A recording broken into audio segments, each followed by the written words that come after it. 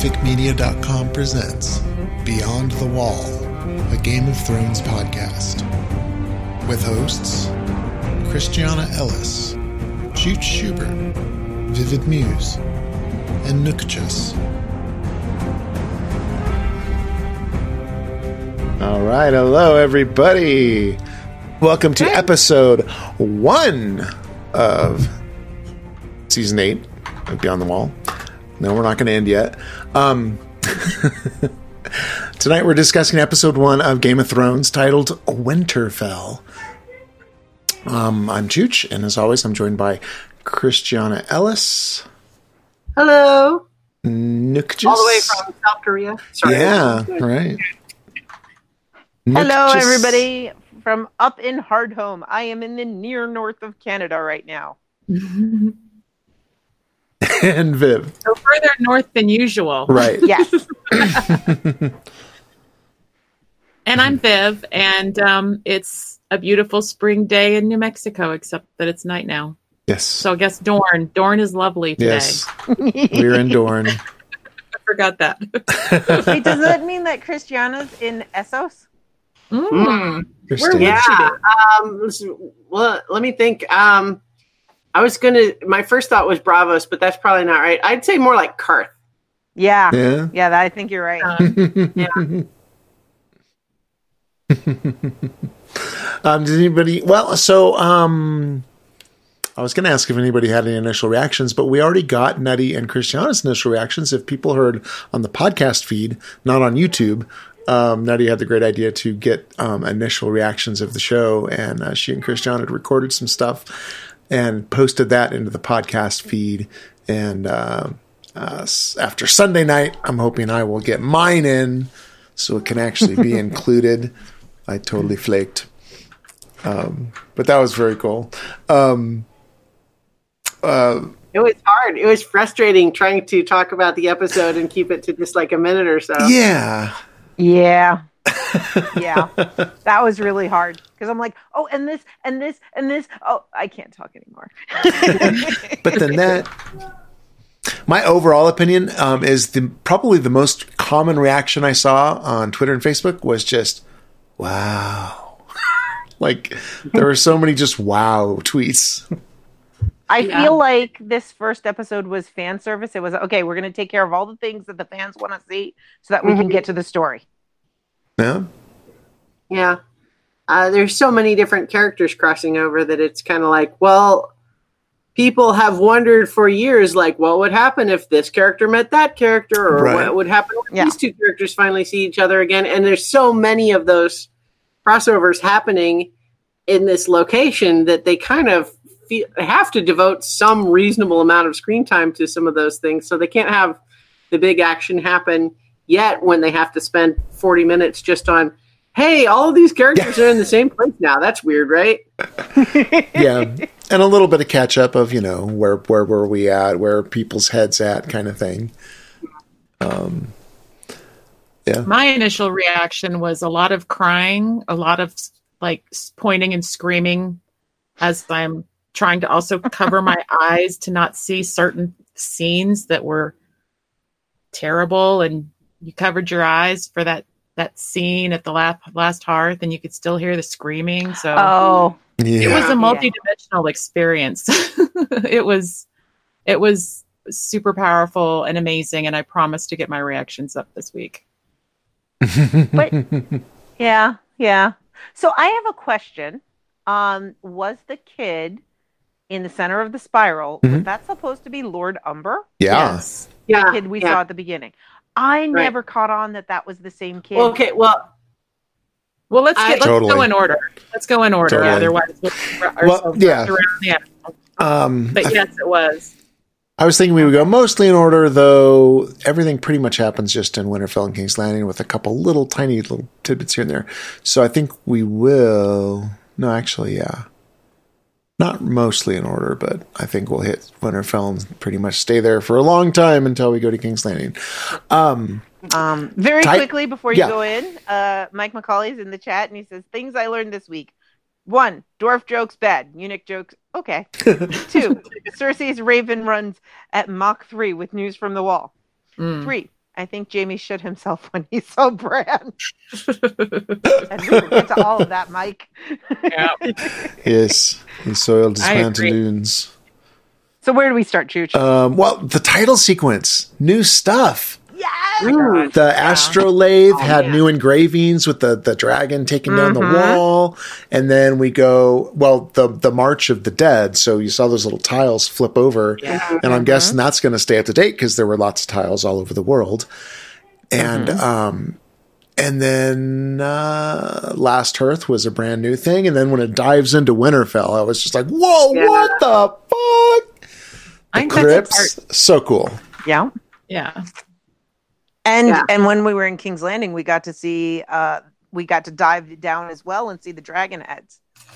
Yeah. The skulls of Oh, the dragon. yeah. Yes, I loved that. That Yeah. them doing that change to the intro, I think, was just really amazing, and I'm so glad that they did that. It was ominous seeing all the path of the others, but it was amazing to see, like, to delve into those, and it just.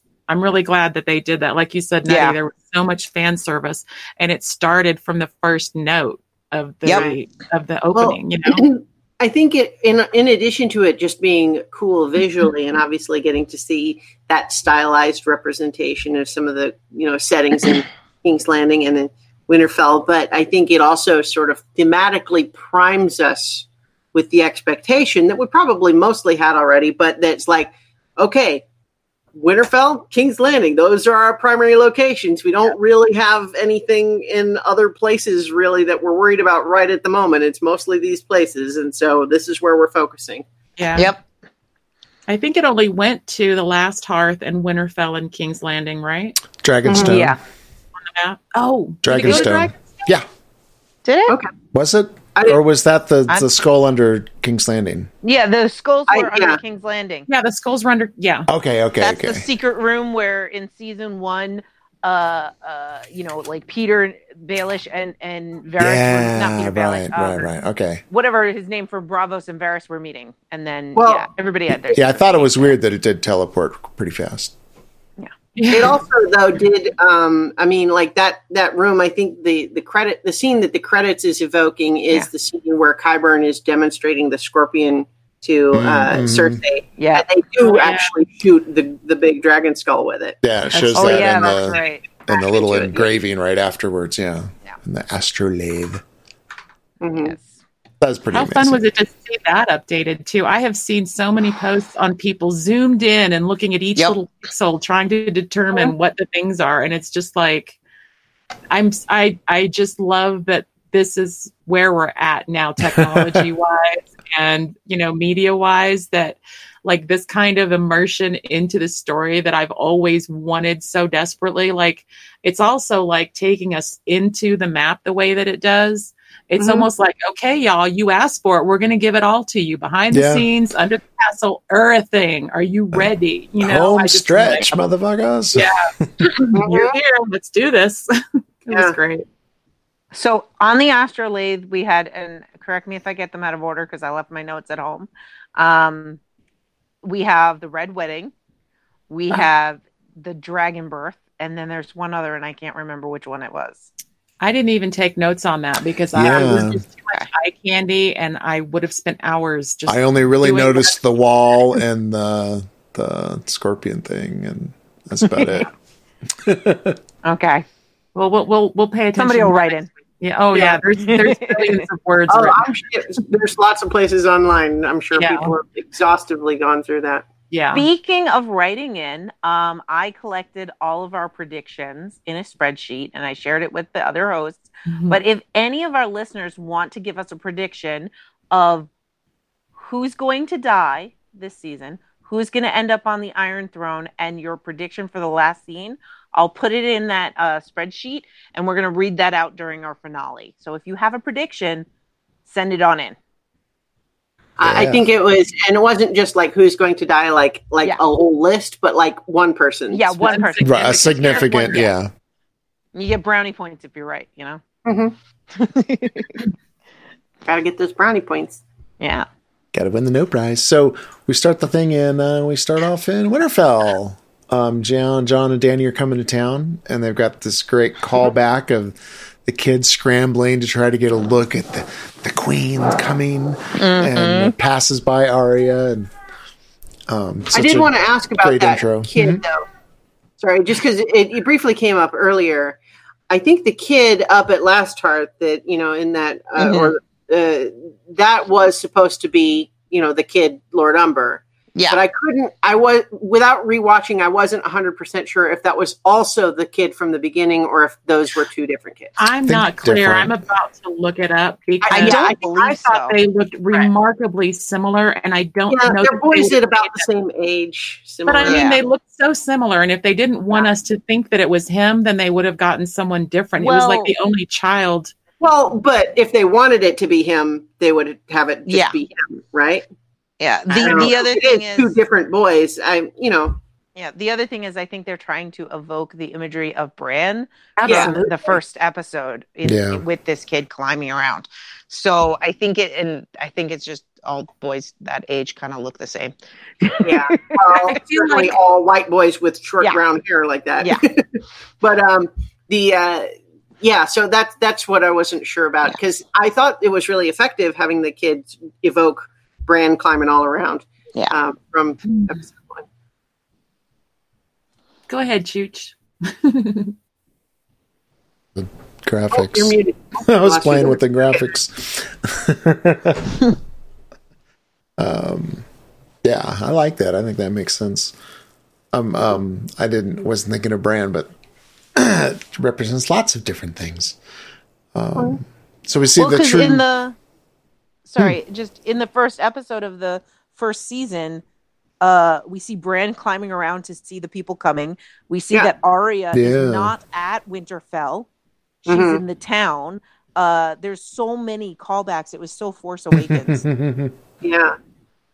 I thought it was such an interesting choice to have Arya place herself like out of context, right? In the town rather than in Winterfell. And it seemed like, I thought it was nicely complex that it seemed like she had an expectation that various people would recognize her enough to like notice her in a crowd in an unexpected place. And yet nobody did. So to have it simultaneously for us to understand that it's probably an unreasonable expectation. Yeah. And yet to also still understand why she might still feel a little bit disappointed. But also, so we get to see her sort of react to all these different people coming through. The Hound, who she thought was dead. Gendry, who she last saw getting spirited away by Melisandre. Is like, John, and then Daenerys, who she has never seen before, but certainly heard about, is like, I thought that was great, just watching her experience that procession and seeing her each time half hoping for them to see her and recognize her, but then they don't. And then dragons. Yes. And everybody's just, whoa. They establish explicitly that they are full-grown dragons now. Yes. Well, and I think it was a really powerful moment for Dany, because I felt like when they came up on the horses, Dany was looking really confident, like she would, because that's what she's had to do all along. And I felt like Jon was just kind of like looking his usual unknowing self. But like when Dany wasn't happy, she seemed like, she was getting the energy from everybody that they weren't really accepting all of this and weren't impressed. And then the only time she smiles is when her dragons scare the piss out of everybody. And that is like literally the worst kind of energy to walk into this. I think it really set the tone really well, because everybody was frightened. She did nothing to reassure them. She laughed. That will have been noticed. And it just does not serve her. You know what I mean? She's not used to having to worry about, well, what do the subjects think about all of this? She's used to commanding things. Yeah, and she's not even tone really well. And she's not even like, Missandei or the Unsullied, because they had an even less pleasant experience. Yeah. Which I give them credit for putting that in there.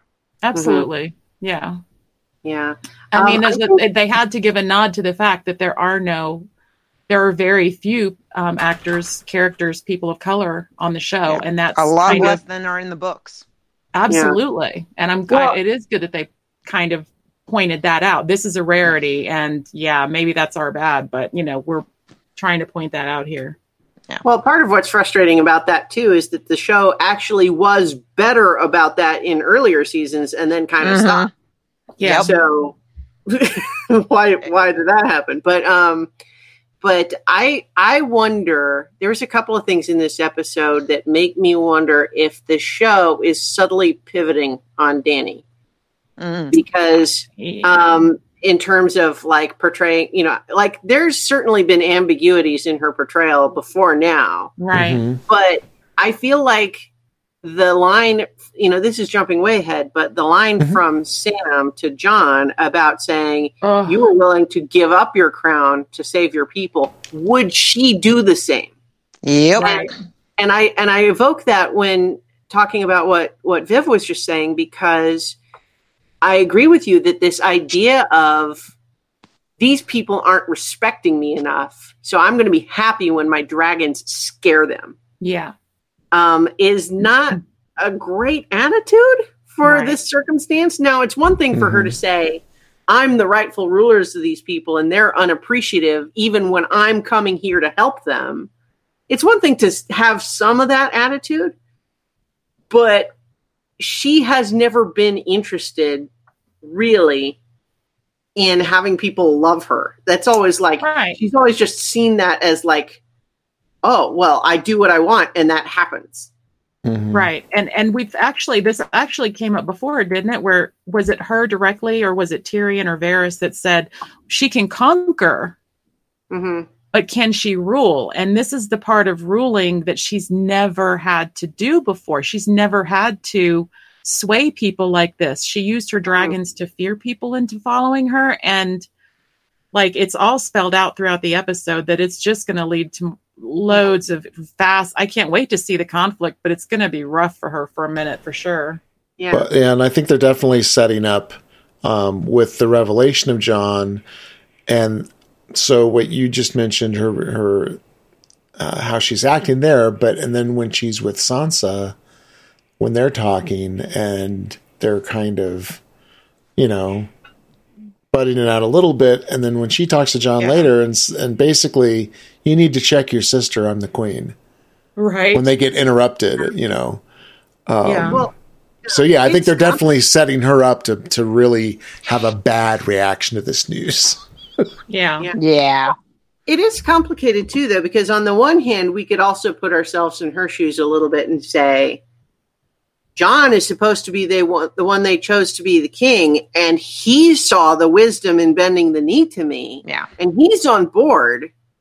And so for her to be a little frustrated that the people who chose him as their king won't listen to what he's saying, they just want to do their own thing. Like, so I could understand her frustration with that. What kind of a king doesn't, if a king decides something and the people fight him at every turn, that's exactly what she's dealt with and she's overcome in her reign. In her reign, anytime somebody tried to tell her what to do, it's like, no, I am the queen. I have made this decision. You will follow it. And so when she met someone who was supposed to be a king, she kind of expected the same thing, that if I can convince him, I have his people. Yeah. And, oh, sorry, go ahead. No, it's fine. Go ahead. I was just going to say, too, I was a little bit surprised that Jon didn't play that card a little bit harder when people were giving him a hard time about bending the knee, of just saying, you chose me because you thought I would be a good leader, and yet now you don't want to listen to my opinion about why this was the right thing to do? My only argument as to why he didn't do that is because otherwise we would never get that awesome Lyanna Mormont speech. And the fans demand another Lyanna Mormont speech. At least one more this season. Come on, maybe one episode. Her, but I felt like she was off base on that particular speech. I like her as a character, but I feel like she was on the wrong side of that argument. I thought that was the epitome of the North, Exactly. That's exactly it, Chooch. I felt like she spoke for everybody there, including the dude, Wolken from the Vale. I felt like she hasn't been anywhere else but Winterfell dealing with this, or her, she's only been there. She hasn't seen the things the other people have seen. All she's had in her ear day and night is the other people at Winterfell trying to pull this shit together and waiting for Jon to come back. So I think she was the one. They allowed one person to speak for time constraints, and she was the best one to do it. So if I may, I assume this means that we're in that scene here. With, one thing that is painfully obvious is that the North, the heads and the houses of the North, are all led by children and old men. Mm-hmm. I died when I saw all those babies. And especially before we even knew it was going to happen, I was like, Chooch, he's so little. It's just not right. It's just messed up. But that's what war is, right? Yeah. And I think this is something that we will likely see in the books, because it kind of was leading that way, that when you go off to war, all your good people die. Yeah. And so that's I don't know. It just seemed, I think they did it really well, but I was so painfully aware. I was like, there is nothing but children and old men. And this is the North. This is the Vale. Yeah. This is all of their allies. We had a similar scene. I think it was last season, actually, with, who was it? It was, I can't remember. It was the young woman, the girl that's the lady of her house, and then not Lady Mormont, but another young lady. And then it was young Lord Umber, and I can't remember. I feel like there was another male this time. They definitely, I feel like, had more kids, and it was far more dramatic. It was like shocking then to have two houses run by children effectively. But now it was just like, oh God, it's just getting worse, y'all. Yeah. One thing I was happy about, we talked about this in our, our preview show, but also at the end of last season of, my hope was that they would not be hitting too hard on tension between Jon and Sansa, because I felt like they had kind of played that card with the Arya and Sansa thing. And I feel like, although certainly they're still stirring up drama, I feel like the show was wise to put that tension more between Sansa and Dany than with Sansa and Jon. Agreed. Yes. Yeah, they they get right to it and squash it, Yeah. Hey, what's up? This is bullshit. And then he's like, hey, what do you want me to do? Do you still trust me? And, of course I do. Yeah. Because it's hard to argue with that his position of saying, listen, we can be right and then all die. Or we can try to not die and then figure out the rest afterwards. How about that? Yeah. I also want to, going back a little, I do want to say, so Creepy Ben is creepy throughout the entire episode. Some really great memes. I did so see many. The actor, the way that he did it is he wears glasses or contacts. And so when he films, he doesn't wear his contacts. Yeah. And that's how he gets that creepy stare. He can't see. Just kind of slightly out of focus. I saw that. At you. Yeah. As a very blind person, I can appreciate that. But I do love there's petty bickering, and it's like, okay, we don't have time for this. By the way, Ice King's got your dragon. And then Dany's face was just, oh. Truth bombs, just boom, boom, boom, boom. Yeah. Truth cluster bombs. I saw the clip. There's an interview on Kimmel where he said that Maisie, we did a scene and Maisie's like, God, it's like you were staring into my soul. That was just incredible. And he's like, I can't see a damn thing. I love it so much. Those kids are great. Yeah, they really are. And getting back to the scene that we were talking about, again, I think a lot of what I like about this episode is that they end the scenes really well. Every scene had a good punctuation at the end of the scene. And this one was the whole, what do dragons even eat? Whatever they want. Yeah. Well, I thought it was really fascinating. It had to be absolutely fascinating for Dany to see these women kind of nipping at Jon after, well, primarily Sansa and Lady Mormont, nipping at Jon after like having come up, so to speak, in the Dothraki world. Like, it's a total flip-flop. And now she's seeing Jon being challenged not only by all of his subjects, his siblings, in front of other subjects, when she's already threatened the lives. She's basically banished to threaten her advisors if they question her in front of anybody else. Yeah. And so for her to see him taking it and explaining it and explaining it and explaining it, and then, you know, like young Lyanna. And so she sits there, and it's like, I think that that's the very first thing that she says is trying to shut Sansa down over the dragons. And it's just, I mean, again, I just want to say to her, honey, you need to put away your Essos book and pick up your Westeros book, because it's a different one altogether. And I think that they're doing a really good job in setting up the conflict that I kind of asked for in our earlier episode about the North versus, you know, all of that. And it looks like that might actually happen, but just seeing how she's able to control her anger is actually kind of admirable, but you can't really see what's going on, like what she's really thinking about it. She's very quiet, and she only makes that one mildly threatening thing to Sansa, and like, that's it. And I feel like she's got to be frustrated, because she must be thinking, but I'm using my good girl manners. I haven't burned anybody. I haven't had anybody cut in half. And you guys are not even responding. You're supposed to be charmed by this. But she has not been refined politically for this particular challenge. Yeah. Well, the other thing, too, is like, even though I feel, like I said, that the show is like pivoting towards being a little bit more negative on Dany, I think. I think it's also very true that, like, from her perspective, like, when Sansa is, like, complaining, like, how are we going to feed your dragons? Daenerys is like, I am bringing in the big guns to save you. Yeah.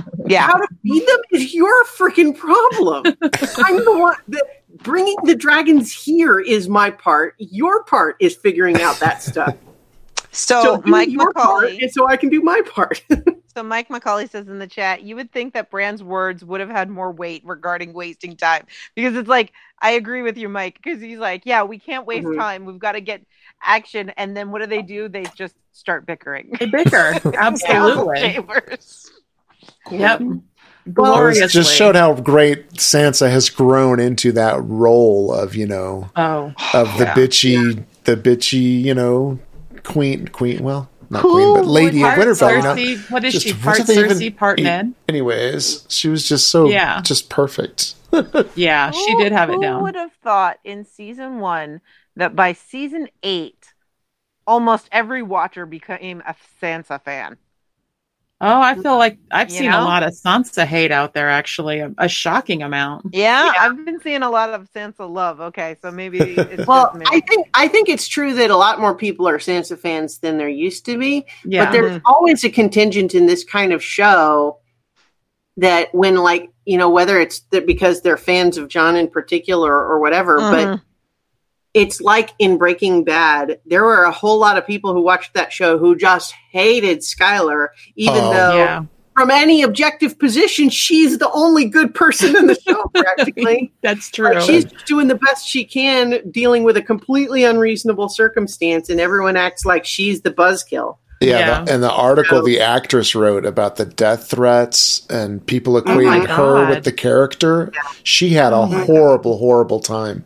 People doxing her, and and so I think it's that same thing. Even though Jon is not Walter White, that idea of there's the hero character that I care about, and that woman thinks she can just tell him whatever and throw rain on his parade. What a bitch. There's people like that, and it sucks. But they're working out there.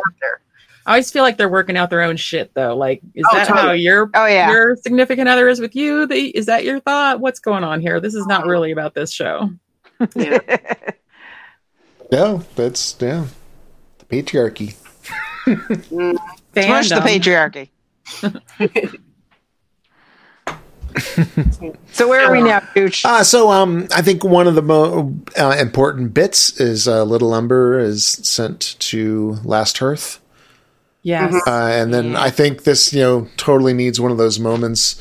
Go to Last Hearth and bring your men back to Winterfell. And the narrator, he did not bring his men back to Winterfell. Right. Well, things that I thought about a little bit was Game of Thrones. It needs to come back. What, Nettie? There used to be a Tumblr. It was like they would go through all the scenes. Arrested and then Westeros. Arrested Westeros, and then they put the Arrested Development captions on it, and it needs to come back. I forgot about that. Yeah, it's gone. Tumblr's dead. Yeah. But one of the things I thought about in that whole little sequence, and especially in hindsight with what happens later, of the idea of, like, does it really make sense to send this kid? Yeah. But I guess the reason that I ultimately decided that it did make sense is twofold. One, at that point, nobody has any idea that we're actually dealing with the wall has come down. Because this happened before that news, didn't it? No. After. Yeah. Okay, well, whatever. Down. So the point is that they have no reason to believe that the Army of the Dead is literally already in between. Right. Like, Yeah. That point. Agreed.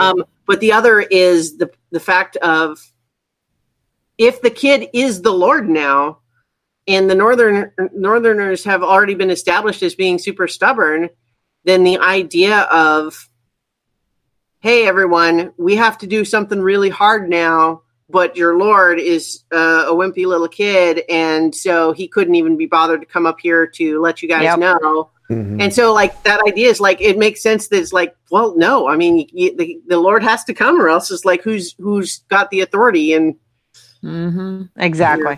Yeah. I did see one meme. Somebody, well, I don't know. Can't remember if it was a graphic or just the text, but somebody saying, Arya says Sansa's the smartest person she's ever met. Cut to her sending little Ned back to Last Hearth, and maybe that wasn't the wisest thing, but I mean, it wasn't anything predictable, like Christiana said. They thought they were ahead of it. Well, and also it was kind of, I mean, it's like theoretically that would have happened to anyone who went there. Not like what would have, like, the kid would be alive if he didn't go, but all his men would still be dead. So, I mean, the kid's not necessarily helpful to the larger effort except for his men. So, as far as a chess move from the high position, it's not really any difference. No. Makes a difference to the kid, obviously. Yeah, I mean, it's I cried harder than it did so we can jump over to Last Hearth, where we immediately find out that Team Tormund did live when the wall came down. Yeah. Oh my god! So Ed and Tormund and Beric all lived with no explanation whatsoever given to how they survived being on the top of the wall when it crumbled. But okay, that's fine. I'm not that worried about it. But it was just a little bit weird to not have the show even bother to try to explain any of it. Yeah. It's like, nope, they're alive. It's fine. They know we're all just so grateful that we're not going to pick it apart. I was having the same feels until we got that one line. And then I was like, all right, it's good. It's like, he's got blue eyes. I've always had blue eyes. You just love it. Sorry, Chooch. Everybody's going to have to stay away from you. You've got blue eyes. Yeah. I've always had blue eyes. It just reminded me, though, that I think I misspoke in the episode 0 show because I was thinking that it was Tormund and Ed at Eastwatch. Right. It was actually Beric and Tormund because Ed was still at Castle Black, but now they're all together, so it's moot anyway. Yeah. Even though it's not at all clear why would folks from Castle Black have gone to Last? But you know what? Math and geography. Who cares? And a lot of timings are like way off in this episode, but we know that this has always been an issue in the show. Yeah. Well, and especially in the last season, heading into this season, it's very obvious things happen at the speed of plot. Yeah. They don't happen until all the pieces are in place, and then they happen exactly when everybody wants them to, as opposed to any effort spent on, well, it's going to take so-and-so this many days to travel that far, so we have to figure out what can happen in the meantime. It's just like, nope, things happen when we want them to happen. That's it. Period. Would you agree that that's how George did the books? No. No, I think in the books there's some significant effort towards verisimilitude of how long it takes to get various places. I don't mean travel. I mean having events unfold. Oh, well, but I mean, I think it's a difference between saying if this character is going to take 3 weeks to get to this location, we're going to have stuff happen to them in the meantime. Yeah. As opposed to just saying, well, we want them to be at this location, so we're just going to say they take 1 day to get there instead of 3 weeks. I think I kind of might actually then chalk this up to like the first seasons we had more time and it was more. Yeah, well, I'm sure that's why. Stuff, and now they're at movie pace. Yeah, no, I'm 100% sure that's why. I'm just saying that if anyone gets really upset about abandoning like realistic geography, it's like, well, you know what? You might as well just get over it because the show is not interested in that anymore. Yeah. I'm not really complaining, just observing. Yeah. It's going to happen. Nutty, can't really understand you. Your Something mic's changed down. with your mic. I think I was leaning on the microphone. I said, it's a thing. It's going to happen. Yeah. Oh, gotcha. You know, just hand wave. Right. Yeah. So they meet up. They're all alive, and then we see that the Night King left a message. And yes, he did. it's like, clearly Lord Umber. And it was kind of extra meta fun for me watching it because I could see that Viv wasn't seeing the eyes when he was talking, and then all of a sudden, oh my god, that was pulls great. out the dagger, and Viv loses it. I did not. Totally lost it. Did. So, very, very effective scene. Yeah. I have to say it was not clearly Lord Umber because it wasn't until I read somebody else calling it Lord Umber. I was like, oh, I thought it was just a kid. I didn't even realize where. I thought we were at like one of the. I thought we were at like Eastwatch or something. I thought we were at the Wall. I didn't realize how far down in the south. You know how far south they had gone. So I didn't realize that was Lord Umber because it was like I just saw Lord Umber. Yeah. But now that I realize it's Lord Umber, it kind of sinks in a little more. What I noticed was when they set him on flame, every time a new limb went on fire, there was a new scream. Yeah. Well, and like everybody has commented on all over the interwebs, you know, the spiral shape that the body parts were put into were a very clear callback to ones that we've seen since the very first episode. And it's been speculated to be significant because it's kind of the image that we saw when they did the aerial shot above the Night King being made by the Children of the Forest. They were arranged in that same kind of a spiral. And so all of that was fascinating, but still the baby just kept screaming on. So that's really like my biggest takeaway. I agree with everything that I've read, but at the time it was just so horrifying. It was like baby screaming on fire. Oh yeah, that symbol, more screaming. Yeah. That was rough. Deep magics. Yeah. Now my question is, does that mean like if all the limbs start screaming, does that mean that there's like undead with the White Walkers that are now burning up and now the Night King knows that they were there? Or probably that makes sense, or doesn't am it? I overthinking it? Yeah. I don't know that we have any way to know. Yeah. But it's an interesting idea. Yeah. But for sure, all of Umber's men are now the Night King, part of the Night King's army. So they just get bigger and bigger as they go. Yeah, because we see a lot of blood, but we don't see bodies. Yeah. Yep. Yeah. And I think that's actually one cool thing that's not necessarily intuitive when you're dealing with a threat like this, but it makes sense once you think about it, which is to say, of course there wouldn't be bodies because all of them are zombies now, or whites rather, but you know. Yeah. Bad business. That was rough. Yeah. It's back to winter. It is. Sorry, I just the one last little the niggle though to quibble, I suppose, is the idea of clearly, like we could say, the Night King is trying to send a message, and yet, like, why would the Night King assume that anyone would then be like, Right. given his whole march is to just, he's headed straight south. He's going to kill everybody he sees. So who is he expecting to go backwards behind where he's come already to go and see this? But then again, it's perhaps just jumping to conclusions for us to assume that something like that is meant for living people to see. It could be an entirely exactly. Yeah. You don't know him. I mean, yeah. You don't know his struggles. There's been speculation that he specifically used. I mean, I don't know how much speculation we want to get into, but one of the articles I read was speculating that he knew that it was the head of the Lord of the house. And so he specifically did him to send a message that it doesn't matter how high your station, I'm coming for you.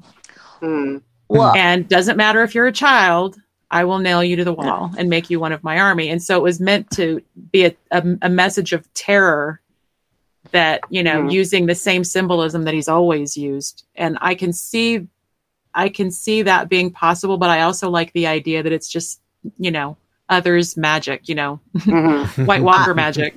I also, one of the things that it reminds us is that he is not mindless. He is cunning. Yeah. And he has plans. Yeah. So, for instance, he wanted the dragons to come so he could kill a dragon. I wonder about that. Like, I think that I always read that as opportunistic. Like, he didn't have some sort of plan to lure the dragons north. But once he saw them, he watched them flying overhead and he was like, "Oh, I absolutely want one of those." Well, yeah, but I like, not that it wasn't a plan to lure them as much as like he's absolutely seizing the opportunity. Well, why do you think that did he not command the walkers then to, because our little troop of heroes were surrounded for a really long time, long enough for that water to refreeze. So why do you think that he was watching and didn't command them to go further? I assumed he was waiting for the dragon. Right. No, why because swarm? Well, no, because we saw in that scene the water was breaking, and the zombies, every time they tried to come closer, they were just falling in the water. No, I know, but I mean, it was a long enough span of time. I mean, they have all of these whites. He could have easily commanded some of them to lie down and be walked over to cross or what. I can't believe that he could not come up with a solution other than waiting for the water to refreeze. Well, except why does he care? He doesn't mind waiting. Because he's waiting for a dragon. That's my guess. Yeah. That's my speculation. I think he knew it was coming. So Mike McCauley in the chat use them as bait. That symbol, the same from season 1, episode 1. Is that the same exact message, or sound like the same message? I think that is. Yeah, it's. Yeah. And again, it could also just be other magic. It could be, maybe making those symbols has something to do with him making whites. Maybe, who knows? Well, isn't it Lord Commander Mormont at the Fist of the First Men who sees the frozen bodies in that shape and says, always the artists? Or is that Corin Halfhand? So it's one of those two. Yeah. I can't remember which one, but it's one of those two. Yeah. Yeah. And we see always, Go ahead. Sorry. Always the artist suggests that this is not even new behavior. Like they've always done this. Agreed. Yeah. And I think we saw some of those symbols in the Dragon Glass Cave, right? Yeah. People definitely. are saying that they saw them there. Yeah. I didn't look it up, but that's what people are reporting, that they've seen them. But I mean, the spiral's been replicated, like in like, what was it? Somebody was that the symbol that they were likening to the Targaryen sigil? Spirals. I've heard. I mean, people, every time there's a spiral now, they're attributing it to being tied. So it's kind of like, I only waded in so deep. Yeah. Oh, I could say, yeah. There's only so far you want to go. Because I mean, honestly, it's a symbol that's common in a lot of Earth cultures and stuff like that. It's just one of those things. But so I think the Ice King. Night King, Ice King, Night King has he has wargs, I think, right? Yeah, we saw. No, I was thinking of the Thens. Anyways, not wargs. Wargs are when the Starks go in. Right. But he's got white, something and like that. They're not We have. human. I have to imagine that he has visions and foresight. You know, he has other Yeah. stuff going on that we don't know about. So Right, 'cause I he can totally see take Bran. it as him Yeah. using them as bait Yeah. to get the Yeah. dragons to come down.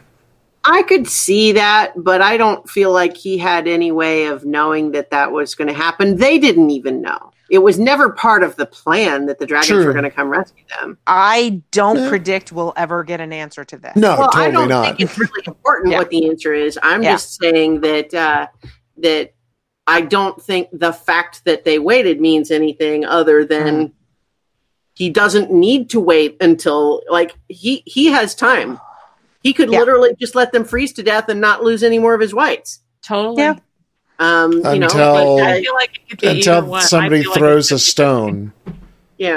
So now that's Yeah, the big until the insult. hound Somebody goes threw a home. stone. So, okay, hound. now's the time. Why would he wait? Why doesn't just wait for it to freeze? Who cares if he throws a stone? Well, the stone proved that the ice was solid enough. Frozen, to walk yeah. on. Yeah. Yeah, the hound threw the ice and it skidded Right. where there hadn't been ice. It had Gotcha. refrozen and they were like, oh, snap, let's go get him now. Mhm.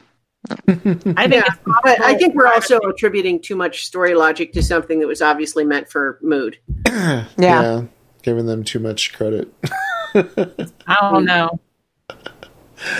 Well, I no, like, I my, just, I like my conspiracy theory. Yeah, I like it. oh, it's fine. You might be right. I'm just I'm saying behind I it. don't think there's evidence other than just that one possible explanation. That's fine. Back to We don't have to keep Winterfell. spending time on this. We're totally wasting time on something. that Yes, has- thank you. Because the dragon has been. I was enjoying the Mm. conversation. Okay, but if I'm you want sorry, to call I'm it a time waste, we can. Okay. Moving on. Back to Winterfell, we've got wagons and wagons of dragon glass coming in.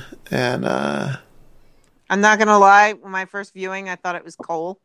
I didn't realize it was dragon. well, it's going to be a cold winter, you know. Yeah, well, that's. And then once I watched it the second time, I'm like, no, Gendry's the one that has it, though. It's the dragon glass. Okay.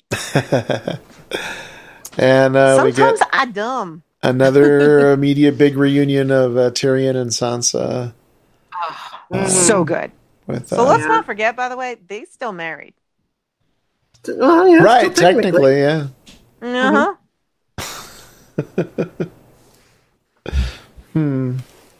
Yeah. I think they're going to let it go. Yeah. I Worried about that. I loved their meeting.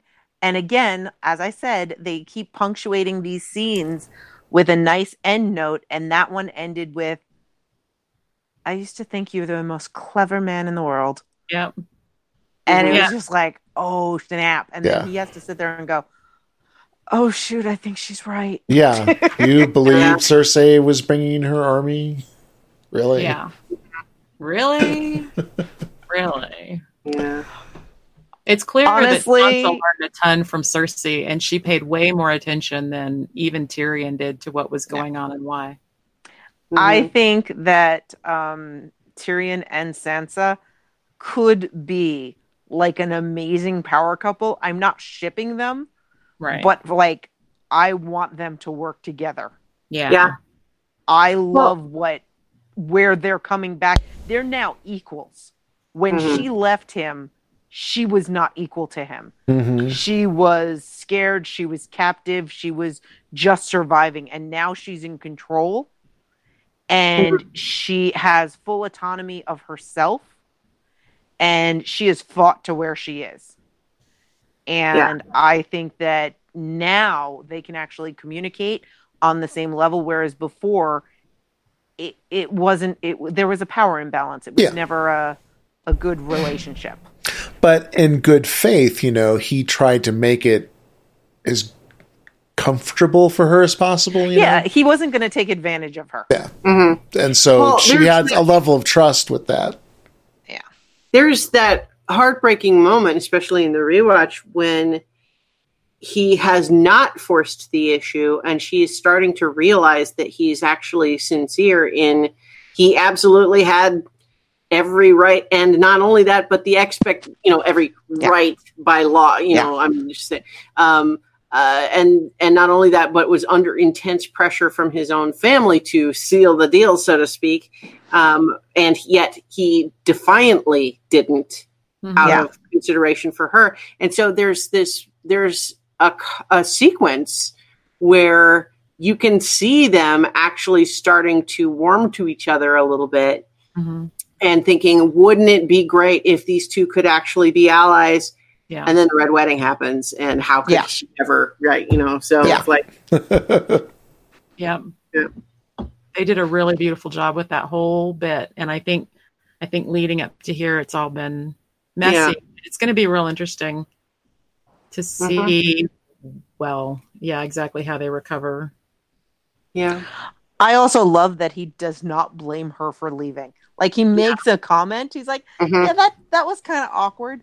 But it didn't help me out, but I get it. He doesn't blame her, and he doesn't have any animosity, and he still doesn't go, so did you have any hand in that? Because he doesn't know the truth yet. Yeah. Yeah, presumably. Presumably only Jaime and Cersei know. Who knows? I think so that Sansa knows from Peter, and Arya and Bran know, because that's what they used to Bran's Peter. There. Shit, So yeah. So I agree that he wouldn't know, but I suspect that Tyrion feels like, knowing who Sansa was and where she was at that point, I don't think I think that she would not have been capable of it at that time. Agreed. Mm-hmm. And so I think he knows that. Yeah. And so that's why he could wonder if she was involved somehow, like she could have been a pawn in a plot, which technically she actually was, because it was her necklace anyway. Yeah. So she absolutely was part of the plot, just an unknowing part. Yeah. Deep. That's one of the reasons it's such a great show. Yeah. I did, just as a silly aside, I did read a funny little comment, or I guess it was more of a thread, on how dangerous it is to talk to Sansa when she's on deck. When she's on that balcony, she has laid out several people with her sarcastic wit. And that's why I think she's kind of like this really dangerous blend of like Ned and Cat and Cersei, because like she cut Baelish down like with that one line, don't bother thinking up anything. I'll assume it was something witty. You know what I mean? She always like does that, like spits out that line, and then she just turns on her heel and struts off. And it's just like, God damn, I didn't even realize it, but that's going to be fun to watch to see if she does anymore. Is that the same balcony that she threw Miranda off of? No. Oh, no, I don't think so. That was one of the backside ones. Yeah. Although I tell you, in my rewatch, Miranda's death is certainly one of the most viscerally memorable in the whole series. I think it's visceral in a very different way than other ones, but just the effect of her falling off that balcony and just the suddenness of it, and that's that's a memorable scene. Absolutely. So Mike McCauley says, that scene was one of the few times where Tyrion really looked like he had been hoodwinked by Cersei. After all, he's supposed to drink and know things. Yeah. This is why I we'll talk more about it because it comes up again later, but I feel like more evidence on the side of Cersei's not really pregnant, I think, in this. So. Oh, we'll get to that. Yeah. You're bringing endorsement there later on. So Dante S says, pretty picture was my favorite line by her to Peter. Yeah. So Sansa's a boss. Yeah. She is. Truth. It's amazing how she and Arya have both turned into such badasses, and yet in very different ways. Yeah. And I love, and I know we'll get there, but I love that they're allies. And it's solid. Yeah. We are told it is solid when Arya reunites with Jon. Yeah. Oh yeah. Well, I mean, really, and that's the next thing. Other than Bran be creeping. Remember how we used to joke about Rickon when he would pop out of a crypt or something, and it was like, oh God, creepy Rickon's back, and now it's Bran, but he's just sitting in the same goddamn courtyard the whole time. I was gonna say, did you guys notice? Not only is he creeping all the time, but he is in the same spot. Yeah. Yeah. The entire time. He's just Yeah. waiting for Jamie. Yeah. Mhm. Yeah. Old Mhm. friend. Well, yeah, and I'm not gonna. Another funny tweet I saw was, basically someone needs to start a GoFundMe to get a ramp for Bran so he can leave the courtyard. Oh. Yeah. Yeah, Funnier than I should have been. I know. I felt the same exact way. We get the wonderful Arya and Jon reunion after so long. And So fulfilling. yeah.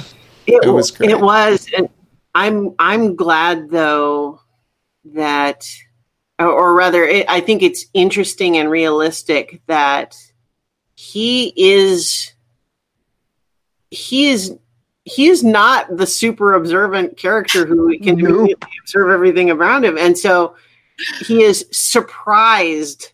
It's like, how'd you sneak up on me? And you're seeing her and imagining all these things. But then when she shows him the sword and he asks, like, have you ever had to use it? And just and it's that moment where I think we and Arya both just realized that he has such a fundamental misunderstanding of what she's been through. Oh, For yeah. him to even ask that question, he has no idea. Yeah. Oh, yeah. She now knows what Ygritte knew. Yes. Yeah. He knows nothing. He still knows nothing. Yeah. And so what does she do? She makes him feel comfortable by just saying a few times. I think it was really sweet and protective of her. It was almost like I don't really want to talk about that right now, but also, I don't think you're ready to hear what I've You done. don't want to hear about your murder hobo sister. I wonder some of it too, if it's just to make him comfortable or if there's a part of her that doesn't want him to think of her the way she is now, but wants him to remember her the way she was. Yeah, Yeah, she's huh. definitely kind of reverted to old Arya in this scene. Like, she lets him pick her up. She lets her guard down. Mhm. But then when it comes down to it, and he like says something about Sansa, and she's like, I think she's the smartest person I've ever met. And he's just like, wait, what? Yeah. Yeah. Okay, you have changed. I think acting like the old Arya is an act, but not necessarily, not one with like sinister intentions. No, but just it's comfortable. because It's comfortable. Yeah, it's Yeah. realizing she can slip back into that face if she wants to, for example. Yeah. Oh, yeah. Hmm. Well said. That face. Good wording. She does not mention that she has Valerian steel, though. I guess it's not. No? No. She could have rubbed it in his face, but Yeah. She did show it to him, though. No. Well, she showed him needle. needle. Did she Yeah. That's show him it. that? Nope. Yeah, she showed him it. No, honey, sweetie. Really? She shows him needle, and he shows her his Valerian steel. Uh-huh. And then he says, "What's that?" And she pulls out the dagger. Doesn't he? Doesn't I swear to God? I don't am I think so. hallucinating this? All right. I think Sorry. No. Oh no, she showed it to Gendry. I apologize. That was Yeah. my bad. Yeah. Sorry. You're right. Because we didn't get a good look at it, but I think she gave Gendry a design for a different hilt for that dagger. Oh, that could be. It looked like a looked to bazooka. me it looked to me like a double-edged, like a dual-sided weapon. It looked like it had two different things. It looked like a staff with something at both ends. it looked like something that launches. Yeah, I thought it was a projectile for sure. That's not her As long as style, that's so agreed. Yeah. I fully expect there, to be wrong. We'll see it. I thought paused the it and I drawing- watched it when I paused it and really tried to get a look at it because I was just really curious of what she had thought of. And it looked to me like it was a staff or something that had two different ends and maybe pulled apart, or I don't know. It looked like there was I don't know, but that's what I thought it was. I Totally assumed that the multiple pieces and like the lines and so on that could have indicated like a projectile. I thought that was just intended to be like, this is this piece and then this part slots in there and that's how it would be. That makes sense. Oh, okay. Oh, I that's thought like- it was a dual weapon, but a double-edged weapon. Mike But I- McCauley It's going to be says- cooler when she has a bazooka, but whatever. right? Mike Macaulay says, I find the duality intriguing. Arya's reply to Jon in that final dialogue of that scene where Jon says, I'm family too, and she replies with, don't forget that. Right. Ooh, good, yes.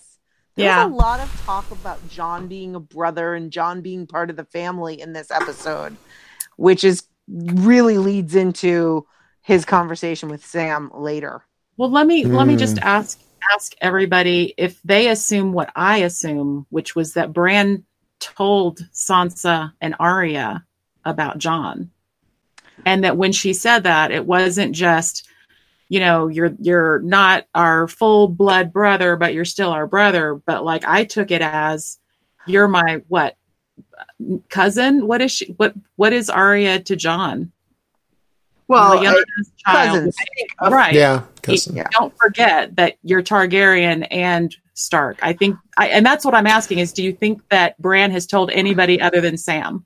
If you had asked me this at the end of last season, I would have thought he might have mentioned it. But after watching this episode, I don't think he did. Yeah, I think it's clear that Bran is telling people stuff when he believes it's the right time and not before. And so I don't think he would, it seemed to me like he only told Sam, and it was even then in the context of, we're not telling him until it's time. Okay. All right. I was just reading too much into it then. I mean, I don't sense. know. That was my impression, though. I did actually just really quick look up this the diagram and some analysis of it, of the thing she gives Gendry, and it does look like it is a spear-like thing with blades on both ends that is designed to come apart into two pieces. Okay. Right on. Cool. Oh, so one end will be dragon glass. Yeah. Or maybe both ends. I suspect that's what it'll be. It's one end is dragon glass, the other is the dagger blade of it. Sweet. That sounds cool. So, and I did take it when she had said, she was protecting her family, that she included Jon in that statement. So when he said, I'm family too, you better remember it. Yeah. I feel like I totally agree. And I feel like that was probably the only relaxed moment that Arya maybe had the entire episode, was at the end of the hug with Jon, because she hugged him tight and then she just kind of relaxed and enjoyed the fact that she was hugging him. And just that little shift to me was like, yeah, she means it. She really, really means it. Yeah. So Mike says, I understood it as Bran wanted Jon to hear it first. Right on. So I can see that, Yeah. Yeah. Well, and then we get kind of explicit conversation in the episode that Sam maybe could have told Jon sooner, but was literally avoiding him. Yeah. Yeah. I can get that. I understand that. So I also wanted to mention how much I loved Sansa running into Sandor, and basically the Hound gave her the highest compliment ever by calling her a cold little bitch. Oh yeah. Yeah. Yeah. I don't think I don't think we saw the Hound and Sansa interact, did we? No, they have not interacted. Yeah. But I agree. I agree, Nutty. It was perfect. And I feel like she maybe now Christiana's got me saying maybe she slipped on another face, because she presented to him exactly the way he is to other people. Cold, mean, says what she says, fuck off the rest, and knew that that's the one that he would be the most receptive to. Well, and then she put her flirty face on for Gendry. Yeah. Girl, no, she took the face off. That was Arya.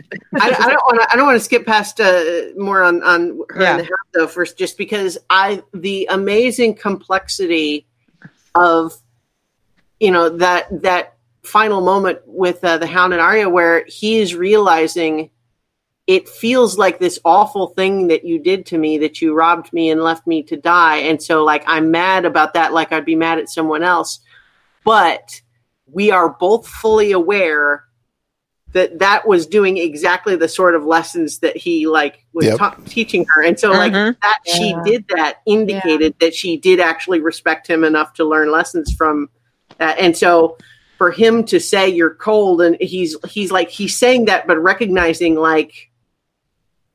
she learned from me. Yeah. And it's not even he's not even seeing it as a bad thing, but it's in a way, what she did is honoring me in a way. Yeah, I think he was proud. But it's complicated. Yeah. Yeah. Like a father's pride almost.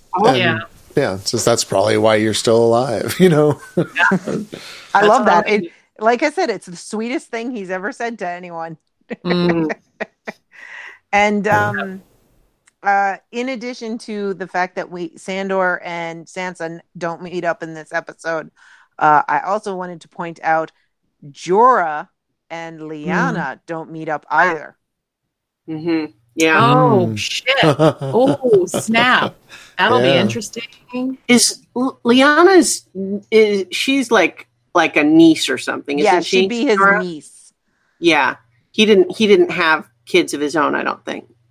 No, Because he had an expensive wife, which led he had to an the whole expensive thing, but I wife. don't think he had kids.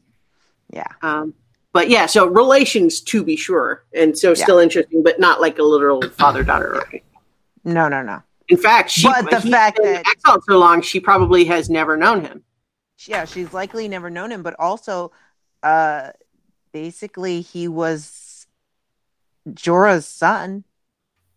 So, like, one could argue that he should be the Lord, and then she can say, "Yeah, but you were exiled," and he's like, "Yeah, but I did," you know. So there is that. I also think he has zero interest in being. Yeah. the I Lord of agree. Yeah. I think he has zero interest. Yeah. He turned down the sword, and that's the portable version, so I can't see That's him true. on the land. Portable. A portable lordship is the sword. I love it. Mhm. So, do you make it explicit that Gendry is smithing with that dragon glass? He makes Yes, the he's badass doing a good axe job. for the hound and Yeah. making those arrowheads, and that is established. Yeah. looking hot as ever. Saying milady and whatnot. Pushing Yeah. her buttons. And I think it's That was another kind of Arya slipping into that, you know, that other relationship, you know. Yeah. Mhm. And They're it's a back total and forth. callback to when they were in the woods, you know? Yeah. Yeah. So I always knew you were one of the ladies. You don't know any other ladies. Yeah. You don't know any other rich girls. Yeah. Rich girls. So, Back up a little bit. We've got Davos, Tyrion, and Varys. yes. Walk into it. No, they talk about how to woo the North. So, I want that joke. They did a nice walk and talk here. you know, Yeah. decide that clearly. I mean, Dany and Jon just need to get married. I mean, that's how you cement the North. There was a the subtle way moment. There was a subtle moment with those three where I think we see Tyrion have this a little bit of this realization that, like, in his head, he kind of has Varys and Davos like they belong in the box of like the old man advisor sort of characters. And then, but this moment of him realizing, oh shit, that's me now too, isn't it? I'm not that old. Oh, Yeah. as well as him. I also love the dig at the onion sigil. Yeah. Like, And I Davos can't just- blame you. It all just rolls off his back because he kind of just laughed at the comment about him being the oldest one, and he laughs. Yeah. I mean, like, dude, Yeah. I'm happy. I'm thrilled to be an old man because it means I'm still alive. You know Yeah. what I mean? He's got a totally different POV. Yeah, Davos is just such an effortlessly noble person. And I don't mean like noble in terms of highborn, but just like Yeah. being a like ideal, you know, embodying noble ideals of he's just such a good guy. Like every smart character who meets him immediately respects him because he's great. Davos is great. Yeah. When he tells it and like it Davos- is, and yeah, And I his think other than the sorry, no, go ahead. I was just gonna say, other than supporting Stannis for so long, I don't think he's made a single bad move in this whole show. That was kind of 4 seasons worth, wasn't it? So Yeah. True, but you have to remember that showed his loyalty, Yeah. but it also showed that it wasn't blind loyalty. Mhm. Because when he knew Stannis was gonna burn Gendry, he broke Gendry out Yeah. and saved him. yeah, and he didn't give up. He stayed in to continue giving counsel, even though it Yeah. wasn't the counsel that Stannis wanted. right. Yeah. Well, and in fact, he was going to be executed until at the last second, Melisandre said she saw in the fire that, no, we're going north, and you need his help, so don't kill him. I mean, Yeah. that's the only reason Yep. he wasn't executed. Yeah. Absolutely. Yeah. some bad decisions. Well, yeah, but he's great. He's so cool. I love Davos so much. For real. And it's nice to see other characters we like also liking Davos. Mm-hmm. Yeah. So they mentioned, they should get married, and then immediately we have Dany telling Jon to check his sister's attitude, which we touched on earlier. Mm-hmm. And then suddenly we get dragon rides, and Jon is able to ride a dragon. I loved. So I love. Obviously, thought of you for this episode. I mean, this whole sequence. I'm like, Betty's losing her shit. I was totally losing my shit. I love Dany's whole coolness and how excited she is by her own dragon. She's very much like me in this sense. And it's, what if he doesn't like me? And she's like, well, then it was very nice. No. Yeah. Which I just love because she's just so cool and nonchalant. But meanwhile, I know she knows her dragons. She's like, yeah, no, he'll let you on there. It's all good. Yeah. I was astounded that we got this so early in the season. Yeah. I know. I felt for sure someone else getting to ride a dragon was like in episode 4 of 6 in the season or something. Yeah. And so to have it here, it was great. And I really enjoyed how visceral they made it in terms of making it clear, like there's no saddle or straps or anything. You were literally just hanging on. And when the dragon swoops around and dives and stuff, that's you are not like in a comfortable seat. You were hanging on while turning upside down and stuff. And I thought that was really effectively portrayed. But I also think the fact that we got this so early, I think that means I got a hunch that means something's going to happen to Dany. Oh no! Ooh. I don't know. Crazy. Her dragon would be so upset. Yeah. I think it was interesting before he rode, which of course, I mean, it was stunning footage. It was just an amazing scene, cinematic masterpiece, all that, the dragon flight. But I think it was interesting right before that, we discovered that the dragons are not eating. Yeah. Yeah. Or not eating enough. Mm-hmm. Well, yeah, they're not eating enough. Yeah. And so do we think that that's like the cold affecting their metabolism, grief over Viserion? Do they maybe sense him nearby? Column A, column B. Yeah. Yeah. I mean, the cold is like obviously a contributing factor, but could be more than that. We don't know. I mean, in the sense that they say they don't like the cold. They don't like it the far north. But could it be more than that? It really could. One of the things I thought was a really interesting parallel was the idea that, she flew him to this weird little ice cave and makes the joke about how, like, if we just stayed here, nobody would ever find us. And I was just thinking, that is a crazy parallel to him and Ygritte. Yes, it was.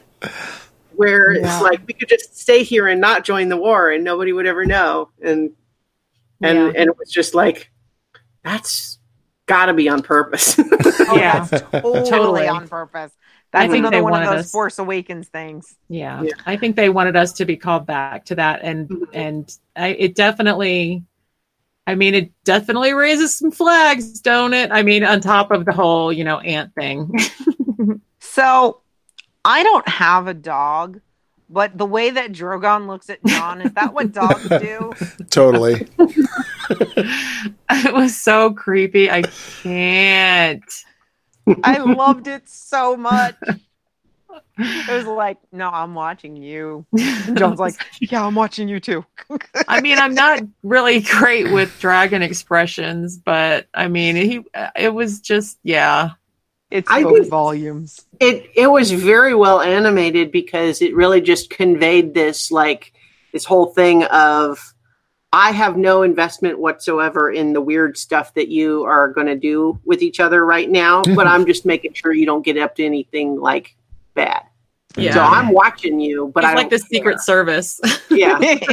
He's ready to pounce. Mike Macaulay says, am I the only one that would have been okay with the writers shaving off a few minutes of the flying scene to give us more productive content somewhere else, since the ep was 54 minutes? It just seems to me that the flying time was a little excessive. I don't know about the rest of y'all, but no, I was pretty happy with the length of the flying. Right scene. about where it should be. I'm good. I felt like it did go on a long time for an episode where so many other things were very rapid fire. It was certainly the longest single scene in the whole episode for sure, right? I didn't time it, but it had to be. Yeah, they're spending dragon money, baby. Right. Well, right. And I can't help but think, like this is, like my meta suspicion that maybe something's going to happen to Danny because of doing this early in the season is kind of the same idea of we need a big dragon moment and we really want to sell this, the romantic side of what's going on with Danny and John, because we really have to establish that firmly so that when the next thing happens, that's where we are.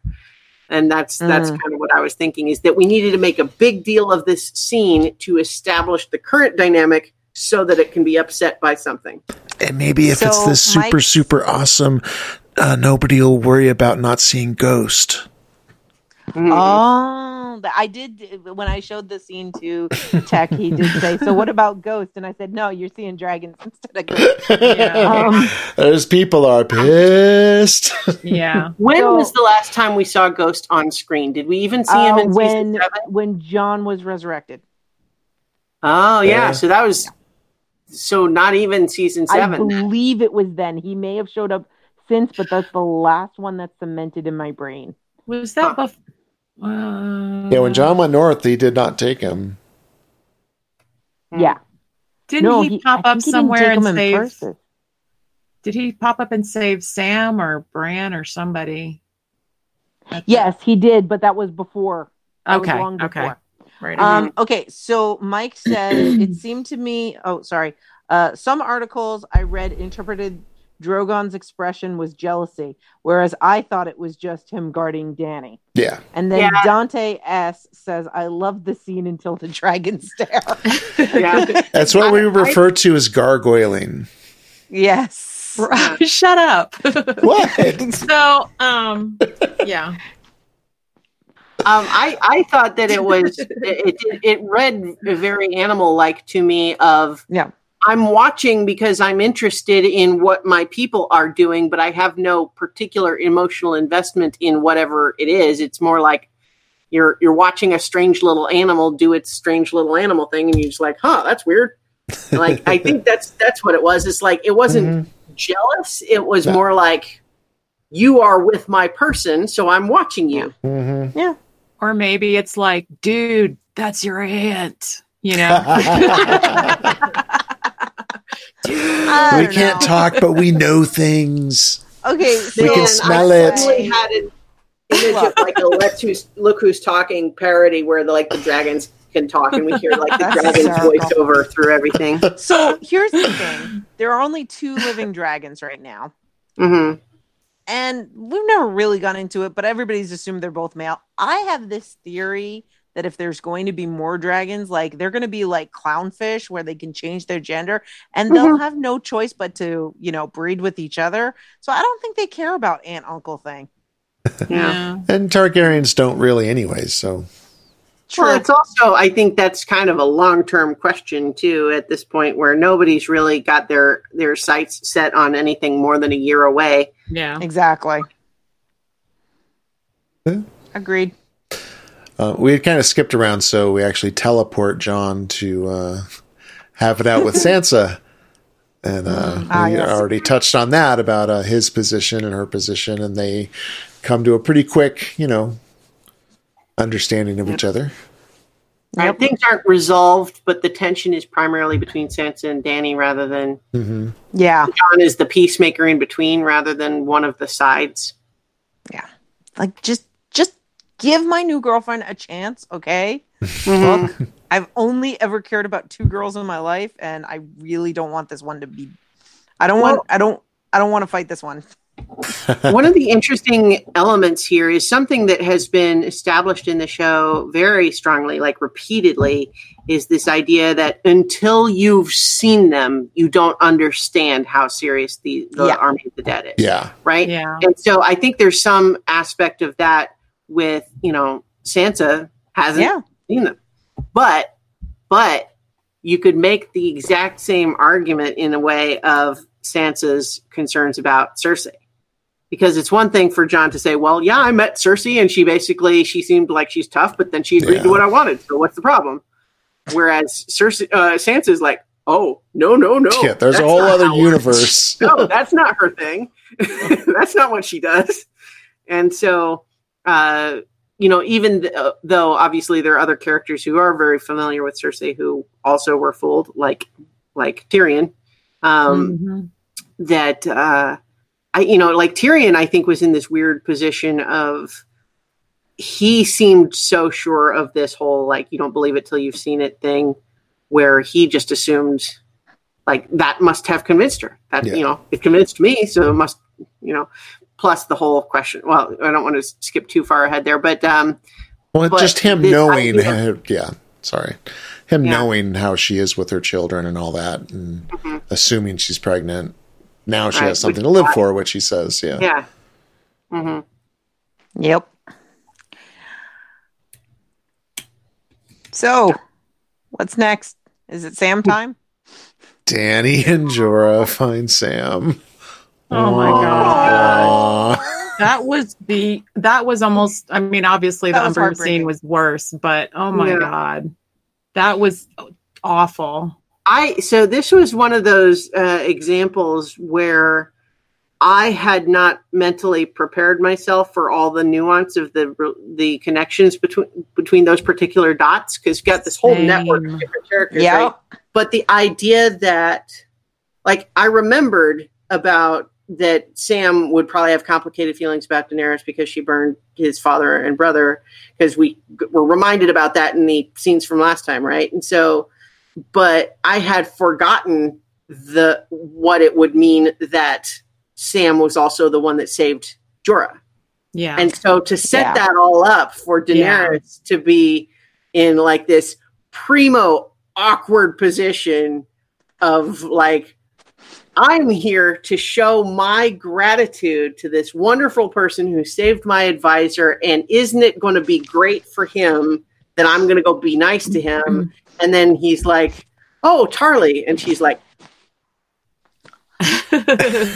So, if I could go back in time, I probably would have roasted your dad. Randall? Not Randall. Now, to her credit, she did not dissemble about that at all. She realized, oh, okay, well, clearly this is something he has a right to know, and I'm not going to beat around the bush about it. And I'll give her credit, she didn't try to spin it.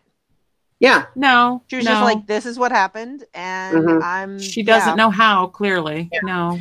Well, and I think this is where, too, that, when more than one of her advisors tried to tell her, did you have to burn the sun, too? Yeah. Did you really? Did you have to? You feel like you did, but I think here's where it's going to be a problem. And sure enough, I think that with Sam, like, hears about his dad, and he's like, oh, that's awful. I'm really upset, but at least I suppose I could go home now. There's the bright side. But, like, with his brother dead, too, it's like, what even happened to his mom and his sister? We don't even know. We don't know. And they didn't really get into Sam's relationship with his brother in the show. But in the books, it is mentioned that his brother was never mean to him. Yes, that's his true. brother wasn't like his father. He loved his brother, I would say, even, right? Yeah, there was a bit more similar feelings, like with Jaime and Tyrion, with Sam and his brother. It may not have been as tight as Jaime and Tyrion, but there was definitely, like you could see him going, all right, but if my dad wasn't a problem, and my brother became Lord, we could then be friends. Well, right. Well, the reason it was complicated, though, too, is that the father preferred the younger son. Yeah. Yeah.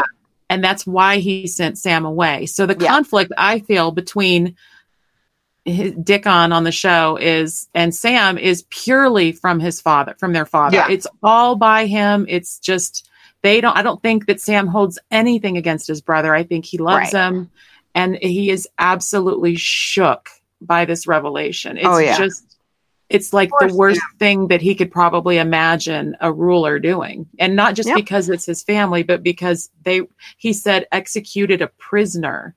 And that's a powerful phrasing, you know? Yep. Well, and he brings it up again when he talks to John, and he says, you've had to do that before, but you've also let people go, and you've let people live when they didn't follow you because you understood their motivations. Yes. And Sorry, I jumped ahead. I think though that like the scene that we saw between Sam and Dickon at one dinner they spent at the House Tarley, when we saw that like they clearly are very different from one another. It's like Sam tries to make small talk, but he doesn't understand. It's like, are we eating the one that you killed today? And Dickon's just like, no, that one's curing. Right. Oh yeah. Okay. So like they're clearly different. There's not, you're right that there's not that animosity there. And so it really seems like, we're driving home the point for Dani that she's realizing it's one thing to kill the father in that circumstance. Yeah. But you choosing to kill the son also, we told you that was going to be a bad idea. Yeah. We told you afterwards that it was going to be a problem. But this is where she, I think, finally is realizing, I might someday want to not terrify and devastate someone. And it'll turn out that I have done so by accident already. Yeah. And so that scene was so heartbreaking. Sam's performance was amazing, but I also I think we're meant to understand Dani made a mistake in the past, but I think to her credit, she handles herself very well in that scene. Yeah. Agreed. I think Jorah was like a nice little gem in that scene as well. He didn't say but maybe 2 words. Yeah. But he, like, when he made the connection that it was Sam's father and brother, it was like he couldn't even look up. Like he just couldn't even face that, Yep. And that he just right. In another, if a tone with a different show, we could imagine Sam running away and then Dani turning to Jorah and just like slapping him on the arm. You couldn't have told me that he was a freaking tough. Yeah. I think it was Jorah who pointed out, it's like, it's not just that he was the only one, he was the only one willing. Yeah. Or was it Sam that pointed out that he was the only the others one willing? could have. It was Jorah who said it, Yeah. Mm-hmm. So it's like, it's not just like that this kid has special powers. No. He defied the rules. He broke the rules to help me. And he was the only one willing to do it. Yeah. So, I wonder, because it feels to me like putting this is jumping ahead to John and Sam at the end, but the putting the words in Sam's mouth that like, you gave up your crown to save your people, would she do the same? I feel like putting those words in the mouth of a character like Sam is meaningful for the story the show is trying to tell. Yeah. Oh yeah. Because it makes me wonder even if it's possible that the fight with the Night King is not even like the end. Like maybe that actually goes more quickly than we would expect. Yeah. And then the question is, okay, but now what does Dani want after that? And it's like, so that's just a wondering. I have no idea really, obviously, but I feel like it's meaningful to have a character like Sam say something like that is way different than if 100 other characters said it. Yep. Agreed. Totally. Because agree. other people, they're more motivated by power, and Sam has never been motivated by power. Yeah. So for him to say that, it comes from a more pure and objective place. Mm-hmm. And so, like, on the one hand, John has spent the whole episode just talking about how, like, everyone's mad at me, but I'm just trying to save all your freaking lives. Yeah. So for that reason, I don't think learning the truth about his heritage is going to make John somehow suddenly start saying, oh, well, I'm going to just go trump Dani's right to rule here. He's not going to do that because his whole thing he had already given up a crown in order to help his people. He's not going to change his mind. but it does plant a seed of, first of all, It complicates things. Yeah. Not to mention the fact that he now knows that she's his aunt, and Yeah. so Yeah. That's a good way to put it. May not have sunk in yet, but yeah. So now I'm suddenly getting like images from that Joe Dirt movie. It's like, oh no, and just start puking. But marry your aunt anyway. It's no big deal. It's not like you grew up together. It'd be weird if he married one of the people he grew up with as Right. sisters that some people were trying to ship last year, and I was like, no, none of that. Yeah. So, So they kind of made a big deal, I think, of the crypts of Winterfell, you know, in the opening. They dove into them. You've Yes. got the symbolism where John's getting this news, and you've got his mom's visage looking at Oh, him yeah. while he's getting the and news. And and Ned. then Ned's too, like this idea of like, my father, the most honorable man I ever knew, you're going to say he lied to me, and you know, like having those statues there, like it's such a great place to have that scene happen. But I think you're right that there's going to be, you know, this reminding us about the crypts is going to be meaningful somehow. Are we going to have zombie Starks? if I were on camera Not right now, sure. Sean Bean and coming I were back? in my home studio, I'd be bouncing on my ball, covering my mouth, because this is something that I think would be a book spoiler in my reaction. So I'm not going to say anything, which I didn't think we'd have anymore. So yeah, interesting. There's still some weird territory. Although we know that even if we were to have white Ned Stark, we know his bones were they were returned to Winterfell. Yeah. It was that whole peace offering that Cersei Oh, and dang. and then Yeah. give it to Catelyn. So the bones are there, but the bones were Well, clean. It was like just bones, no rotting flesh. Interesting. Yeah. You don't have to pay. That would mean dire wolves too, right? And of course, Oh, jeez. yeah. I mean, I don't think they're doing that. Winterfell, though. I don't. think Yeah, they need- none of them are at Winterfell. Previous generations would be. Maybe. Now we're really going deep. Yeah. Y'all freaking me out in the crypt. I You're do. thinking dark things. And What of I course, do like Bran's is creeping. that Sam emphasized that, yeah, your dad Ned was honorable, but if he didn't do this, you'd be dead. Mhm. And He he saved you promised from his Robert. sister.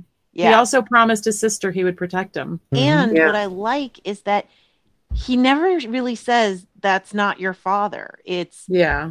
this is still your family, but this is Right. the truth of your parentage. Yeah. Well, and I think the implication too, when we go all the way back to, them leaving when they last saw each other, this whole idea of the idea that Ned perhaps would have been willing to tell Jon the truth once he was a sworn brother of the Night's Watch. Yep. yeah. And I did read somewhere somebody said this Sam is actually fulfilling Ned's promise of Yes. when we see each other again, Yeah. I'll tell you. And so And he's his seeing statue's his there. father, and Sam's telling him. I like it. Kind of cool. I like it. I'll take that stretch. So King's Landing, is that where we're going next? Well, So the last. Sorry? go ahead. I was going to say there was one last bit of Winterfell. Yeah. Oh, I thought we were going to save that for the end.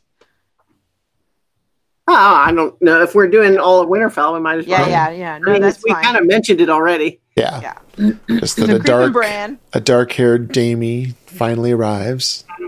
Yes. That was my thought at first. Well, wait, Bran's been out there all night, but I guess he was probably taking breaks.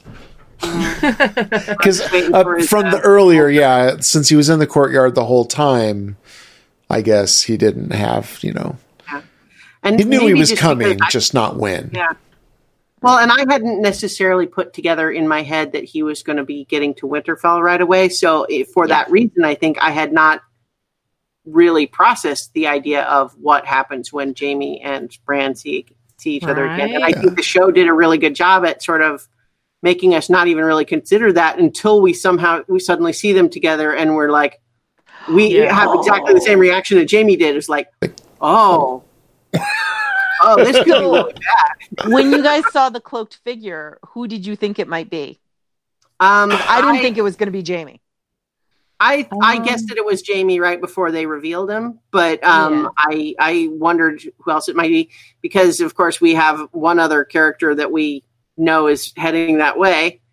It would have been surprising for him to arrive so soon. Yeah, I suspected it was Jaime pretty quick. I was clueless. I was like, did Cold Hands come back? That's the other person that I thought it might be. It's like at first I was like, is it Cold Hands? But I don't know. It felt like not only was he north of the wall, but it seemed like a real sort of I'm sacrificing myself so you can get away sort of scene. So it would be surprising for him to be back. And then, but like I guessed that it would be Jaime before they revealed him. But yeah, I wondered about Cold Hands first. And then that look to Bran, I was just like, I screamed out. I was like, oh, snap. And then it ends and I'm like, oh. Well, and we get the scenes from next time that it's like not only the Bran thing, but also the reminder for Daenerys of like, oh, you're the one who killed my father. Yeah. Okay, so I didn't get any previews because I am 100% legit watching this without using a VPN. Because now in Canada, if you get Crave, you can get Crave with HBO. So I am a cord cutter, as people maybe remember. So, but Crave doesn't have previously on and doesn't have trailers. So I didn't see any of this. Well, it didn't really tell us anything except that question comes up. Okay. That she basically is saying, you're the one who killed my father, that sort of thing. But, I think but what's also indicated is that there's not a lot of time to deal with any of those questions because guess who's here? Who else has arrived? So. Yeah. Frosty McFrosterson? Yeah, so Battle of Winterfell seems imminent. Bran gave kind of just an ever so slight smile. Yeah. Seemed like he did. Yeah, Your chickens have come home to roost. And made one of the greatest memes of all time. Jaime's saying, what did he say? You need a push, and Bran says, "Yeah, could you give me a hand? Could you give me a hand?" Yeah. Oh snap! That's pretty good. So yeah, that'll be interesting next. So King's Landing. Do we want to do King's Landing or briefly deal with like Theon? Oh sure, yeah. Yeah, let's talk. Yeah. Well, because that happened early in the episode, and I was astounded because my prediction last week was that Yara was going to show up only to die, but instead she got to show up only to run back to Pike and not be on the show for that reason. Right. So, well, but it was important. She was rescued by Theon. Yeah. She knocked the shit out of him, and they kind of came back together. So it was like, yeah, she's gone now, but I'm okay with that because that was a really fantastic scene. And what I love is that she gave him her blessing to go north. Yeah. She's like, I'll go take care of a place that we can retreat at. I'll be the backup, but you have my blessing to go north and to fight with the Starks. And I'm not even going to be hurt that you want to be with them because they feel like your family. Mm-hmm. So I'm fully supporting her. You're my queen. I'll go where you want. And like, hey, go north. Do what you got to do. That was awesome, actually. Yeah. And it's Yara, so I would not presume that it's going to take her very long to get the Iron Islands whipped into damn shape. Are you kidding? She already has it. She's going to be back by episode 3 in my mind. She's going to be at the Battle of the Night Watch, whatever. Night Watch, whatever it is. One of the things that the show has definitely turned hand wavy about is just how many ships any given fleet has at any time. It's like, the entire fleet's decimated, but now you have another one for where'd you get it? Ugh, who knows? Whatever. We're good. Now, I loved that she didn't just, die, but like my prediction was kind of based on thinking that she wasn't going to be in the season very much. Yeah. And I'm glad that it was for this reason instead of the one that I predicted. Yeah. Oh, yeah, true. Well, and presumably Euron's going to go home. He has now fucked the queen, so we'll see what to Pike. But I think. Yeah, well, we'll talk more about pace in advance, right? Yeah. So Mike is asking if this is before or after Euron got to bang the queen. So Euron talks with Yara, goes off to bang the queen. While that's happening, during the banging is when Theon rescues Yara, and then we're talking about the after. So we're kind of like glossing over Euron's thing so that we can just kind of address Euron on its own instead of going back and forth. But Euron was like, I'm gonna fuck a queen. Get over yourself. And who would have thought that Theon and Yara are like the most normal siblings on the show? But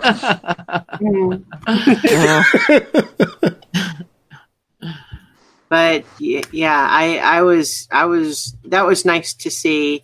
It was also kind of, there was the sort of the nice parallel of, the time that Yara had come to rescue Theon, but he turned her away because he was still brainwashed by Ramsay. And, but, just this moment of, it's like, I wasn't ready for you before when you tried to help me, but I'm going to try to help you now. And it was nice. Yeah. Hey, dude, hold my axe. Yeah. So that said, obviously they kind of hand wave how easily he managed to get on there, but I think it's also established in the story just by, Euron's distracted. Yeah. So, but it'll be interesting to see the fallout of Euron realizing that Yara got scooped out from under his nose. Oh, yeah. Yep. And presumably they've just been doing a lot of sailing. The guys are at the whorehouses or whatever, so there was probably a skeleton crew on the ship. But funny thing that I came across was the first guy on the ship when Theon comes to rescue Yara. The first person that they show gets an arrow through his eye. It's literally the actor that plays Mac from Sunny in Philadelphia. Oh, is it? Yeah. That's funny. That was his cameo. That was his cameo. 2-second death scene. Cool. Yeah, there was another person that I don't recognize who it was. I didn't recognize the guy's name that also was in that same scene. I think it was in the ship battle. But I was dying. I just didn't. I mean, Ed Sheeran was a shock, but come on, Mac from Sunny in Philadelphia. That is just a real damn shock. Who thought that up? It's freaking crazy. Speaking of Ed Sheeran, it's a bit part from another scene. Yeah. They basically, it's like, due to all the backlash they basically had, it's like, let's make a big point of saying that character got his face burned off. Right. And he has no ears. Yeah, so everybody's fan rage. There you go. He's a misery now. You can stop being angry at him for doing a cameo. It's all right, y'all. I love that cameo, and all the haters can just suck it. I agree. I mean, I didn't even know who he was, but not knowing who he was, the scene seemed fine. Yeah. So, yeah. And he had more honestly, hairspray than most, but it was good. If you're getting mad at Ed Sheeran for being on Game of Thrones, just go look up him singing backstage with Don McLean, and you'll suddenly fall in love and go, okay, yeah, I'm okay with this. I discovered Sesame that video. Street. It was amazing. Sesame Street. It's got a great song. He lives in two different worlds. I gotta go check that out. It's so good. It's a favorite in our house. Sorry. So back to the entry of King's Landing. Cersei gets terrible, terrible news. The dead have broken through the wall. And good, because her army's coming. She's very happy. Which leads straight to the Euron Yara scene where he's taunting her. And, I feel like Cersei wants Christiana and my prediction to happen. I think so too. Burnt down. I feel like the show is setting that up because Tyrion's whole thing of, I believe that she's going to help because I think she's pregnant, which means she has something to live for, which by transitive property, if she's not really pregnant because it was all a manipulation to begin with, which is my theory, she doesn't have anything to live for. Exactly. And she is kind of like, she's got a death wish at this point. She's kind of just wanting to burn it all down. Yeah. And if I'm going to go, you all are going to go. I'm going to make sure that nobody's happy. Well, and if she's the last person standing that's claiming the Iron Throne, then her last moments on the earth will be as the only queen of Westeros. And is there anything else that Cersei wants at this point? No. Other than to see her brother's dead. Well, and remember too, like it goes back to the scene when she thought Stannis was going to take King's Landing and she was about to poison herself and Tommen. Oh yeah. Rather than be taken alive. Yeah. I feel like she's got a self-destructive impulse. And, and, I think we're also seeing like the chickens come home to roost to some extent, that she's like, I think the reason she gives into Euron is because she just realizes, I literally have no one else. Yeah. I have Qyburn and Sir Robert Strong here and this guy. So he's the only one showing up. Well, and it he seemed like she was also painted into a corner, though. He's like, made a good point. Yeah. You have to earn her. He's like, well, what else do you need? Fuck, I gave you redemption or revenge or whatever he said. She's realizing, like, whatever he said. Just string him along eventually because he's not going to put up with it. Yeah. And he doesn't have to. He could just leave. Yep. That's just, he is, if she is not giving him enough, he could just leave. Yeah. And he really has no reason to stay other than what she can potentially reward him with. And she's realizing, oh, shoot, I do actually need him. And yet, and so like, that whole scene where he's really pushing, but he's making the point of like, look, I really liked the idea of that I needed to earn this, but come on now. Yeah. Literally a rescue at this point. Yeah. And her, I think, not wanting to give in, but I think walking away, realizing I can't, I have to, because he's going to leave. And, and then, her, afterwards, like when, he says, I'm going to put a baby in your belly. And that, I think her reaction shot there is amazing. Yeah. Because I think it's really intended. You mean how she drinks wine? Yeah. No, her eyes are all glassy and it's really a powerful moment. Yeah. No, I'm pointing out the fact that she's drinking wine in this scene. And in the scene where Tyrion decided that she was pregnant, she wasn't drinking wine, which only to me says that Christiana was right, that it was all a deception. Yeah. In fact, I wouldn't be a bit surprised if she had Qyburn help her out to not ever have any more. Well, so that was, I was going to ask, basically, is her reaction, I thought, could be read two ways. One way could have been the, oh, you dumb fuck, Jaime's kid's already in there. Oh, hey, I'll just make him think it's his. Or was it, you dumb fuck, I can't get pregnant, and, nobody knows, but, Well, or maybe she took her prophecy and maybe she did get pregnant. Maybe she terminated it. Maybe she'll terminate the next one too. Like I don't think she wants more children, and I think that it was a threat. She had to have sex with him, and then he threw a threat at her at the end in her mind. You know what I mean? Right. Yep. This idea of like sleeping with him once is not going to satisfy him. Right. I'm going to have to keep placating him. What have I? This situation I've ended up in is untenable, and she doesn't know what to do. Okay. So she's literally reenacting her earlier life with Robert, pretending that his children, Jaime's children, was his, and so she might be like possibly back in that. And I don't think she's going to go she's quietly. not going to start that cycle again. Yeah. Yeah. So Mike in the chat says that what if her whole fake pregnancy backfires and Euron does put a baby in her belly? Ooh. I wondered if that was a real fear she was having in that scene of just realizing she wasn't actually pregnant, but oh God, what if that really happened. Yeah. Like how she does not want that to happen. Yeah. So And maybe didn't she needs she- to switch her wine for some tansy tea. Did that before? Weren't we led to believe that she did that before? Yeah, that's right. Yes. Qyburn gave her a special something. Yeah. So this wouldn't be her first Well, termination. and For I that don't know if it condition. was mentioned in the show, but in the books, when we get Cersei chapters, we know that's what she did anytime that Robert was in her bed. She would was- drink Oh, tansy tea. right. That's right. It was a show invention that she did actually have Have a one- child, yeah. Yeah, that died as an infant. But that was in the show only. That hadn't been established in the books. Yep.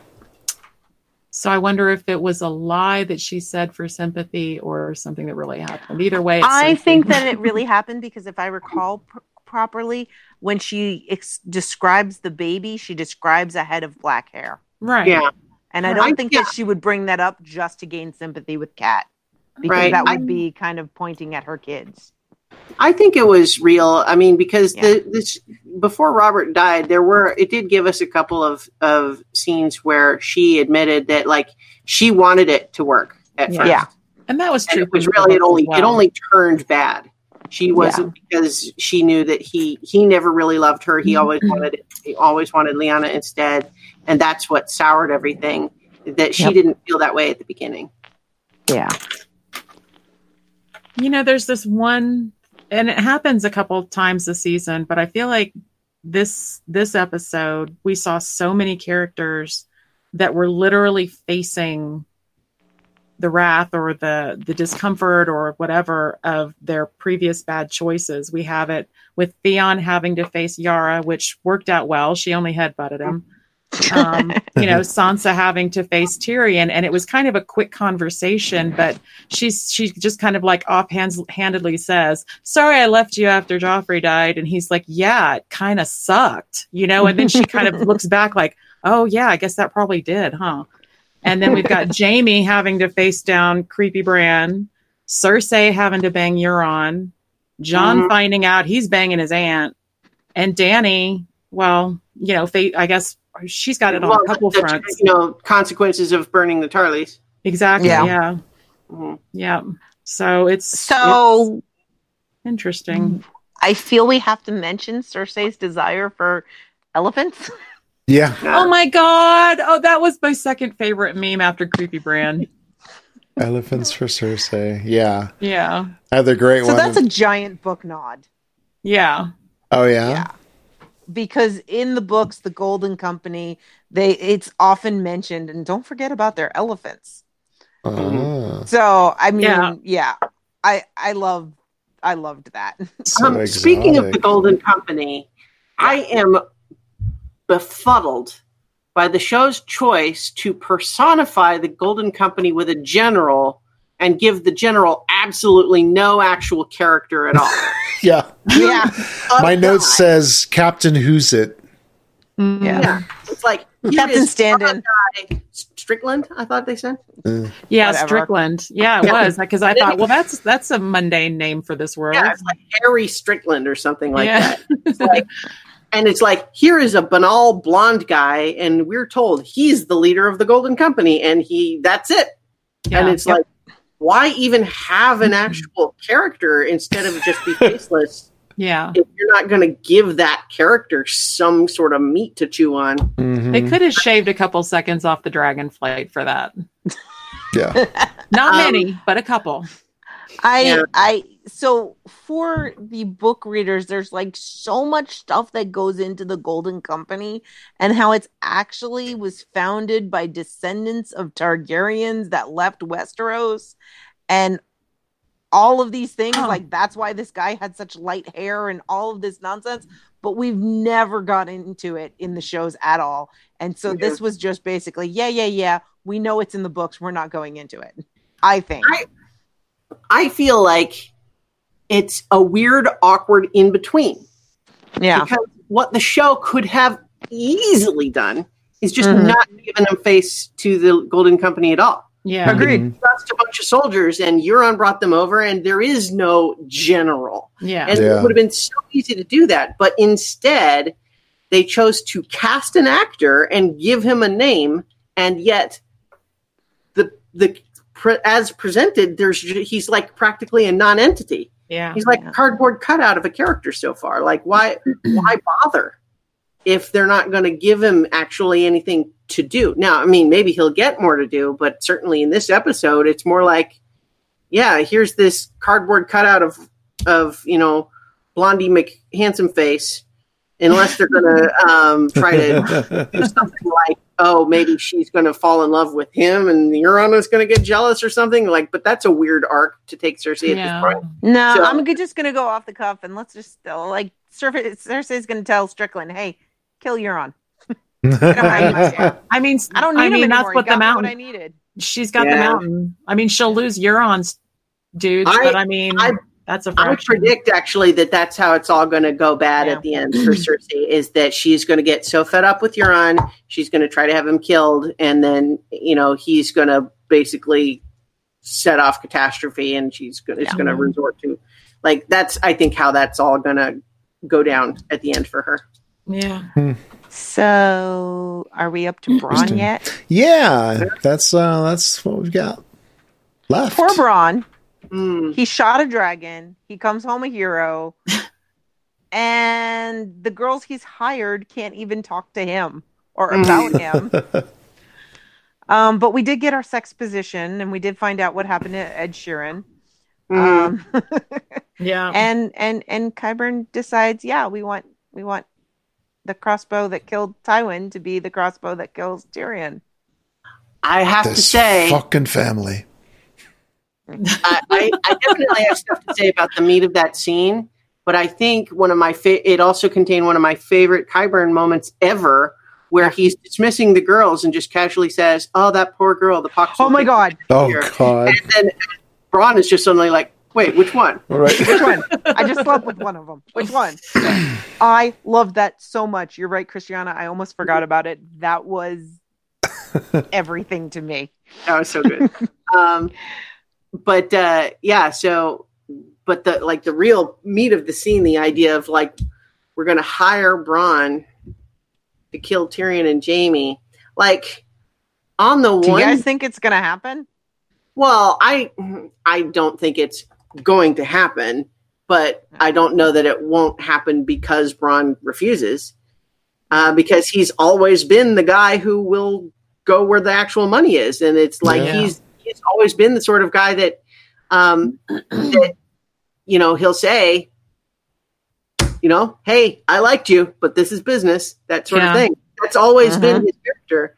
Now, that said, I feel like this plot line is missing a piece. There's a shoe that hasn't dropped with Bronn. I feel like there's gotta be something more to him that we have not seen. One theory that seems really off the wall, but I kind of love the idea of it, is that Bronn, actually Highborn, is actually a Rain.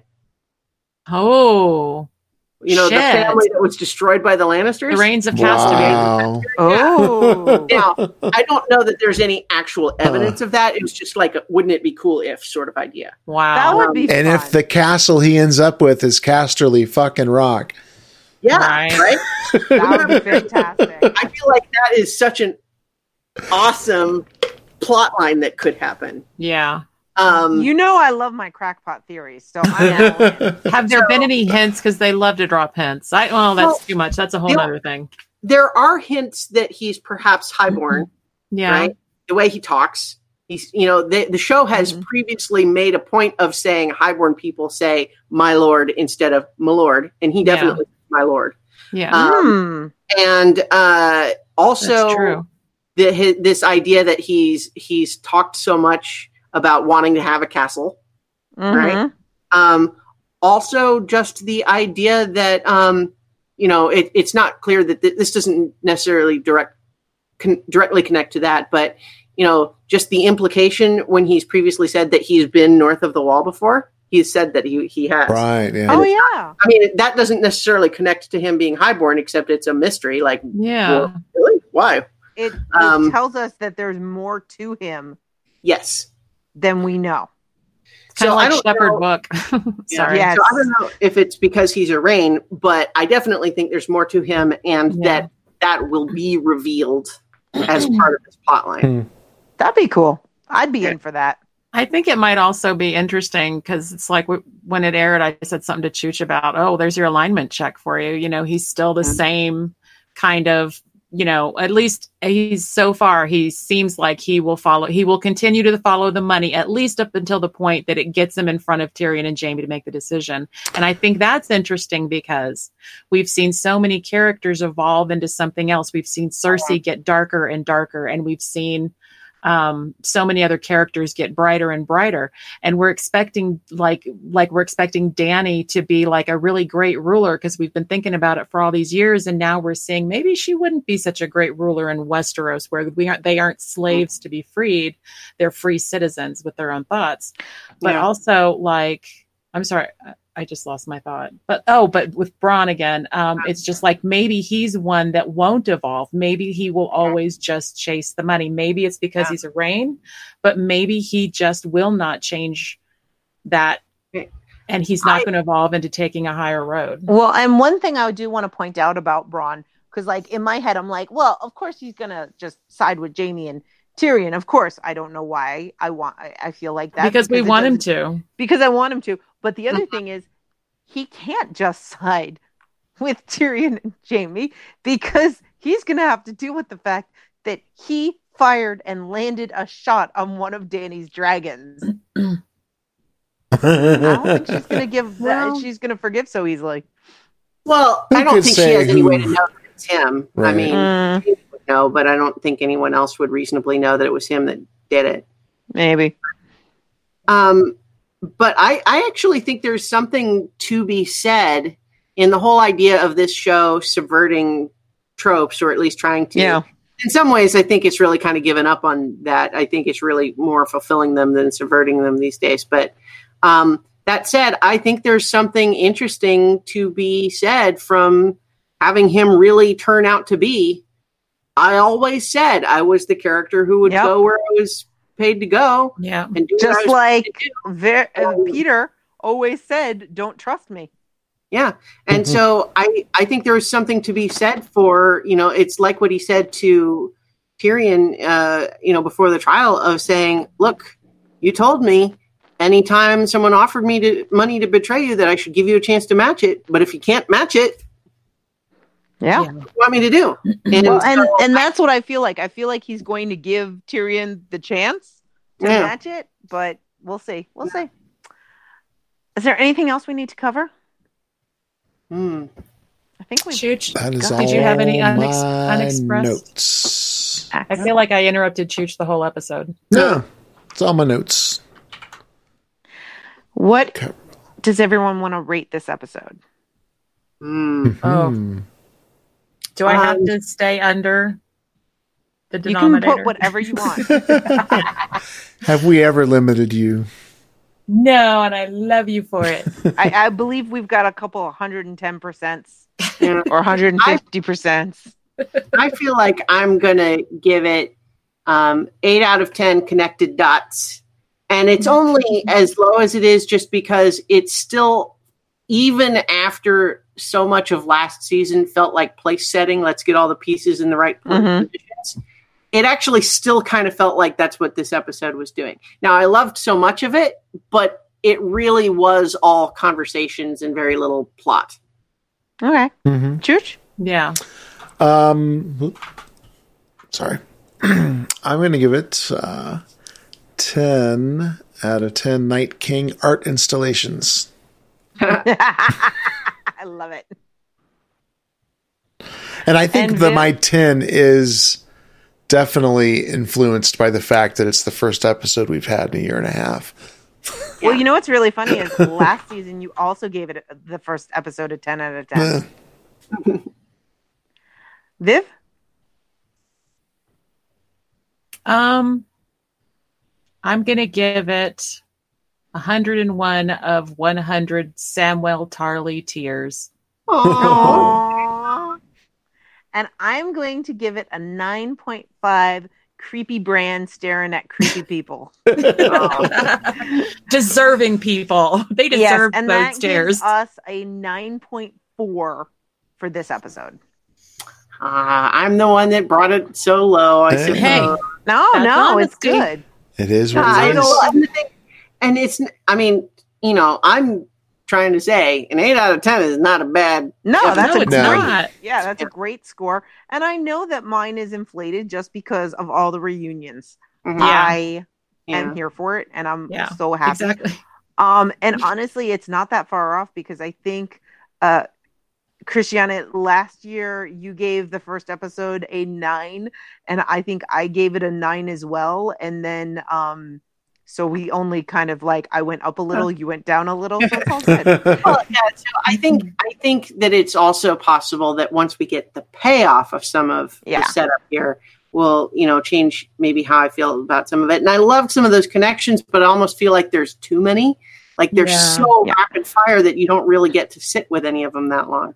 Yeah. And that's what amazes me. You guys are like, well, I thought it was this person until they showed their face. And I'm like, I am so sitting there like blank. I am just like watching things unfold. I can't really see one breath ahead of what they're about to say. And it's just like, that's why I went slightly over on mine, and just by a hair, because it takes a lot for a show to be able to do that for me.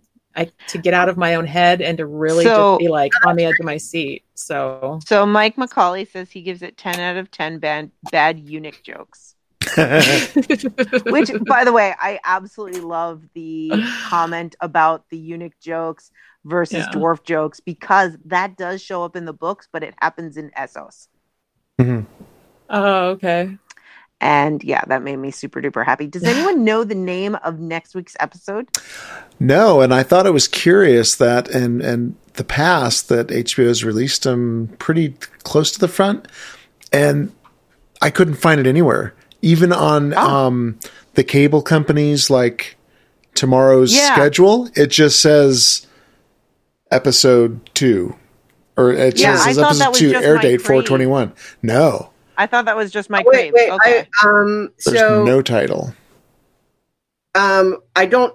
This might not actually be a title. It's just a Forbes article that says Game of Thrones season 8, episode 2 preview: The Night King cometh. But that might just be a cheeky headline. Yeah. Like what's going to happen. So all I saw was it's titled "To Be Announced." But overall, in the entire season, calls it number 8.2. In the entire season overall, it's going to be episode 69. Oh, gosh. Oh boy! Sorry, I had to.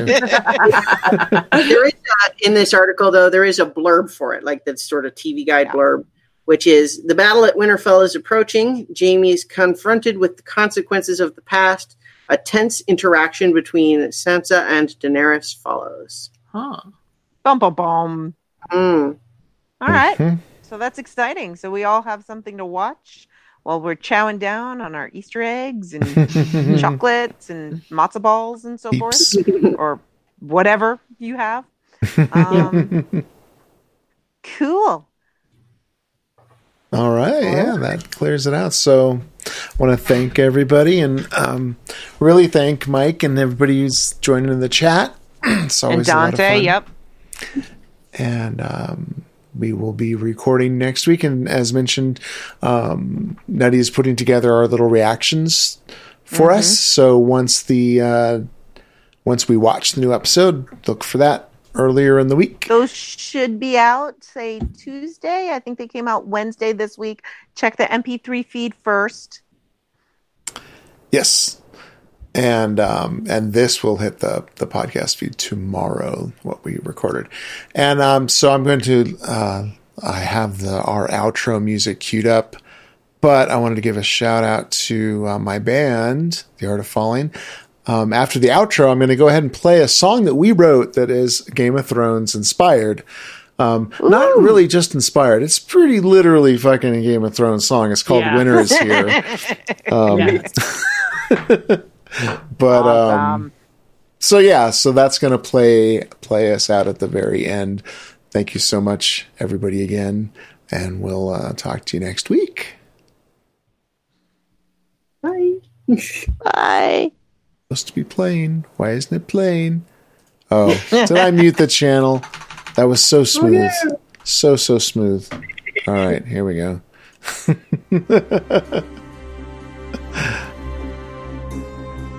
If you have feedback for the Beyond the Wall podcast, you can email us at btw@specficmedia.com.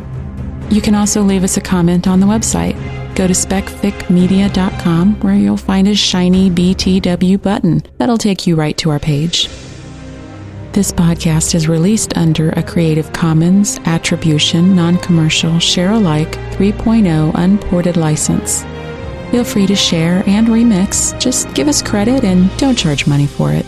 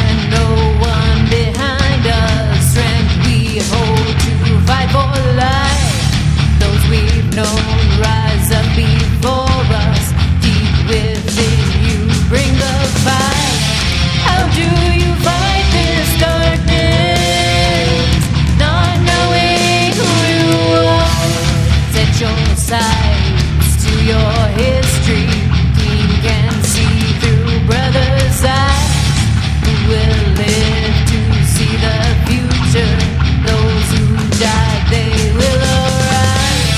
How do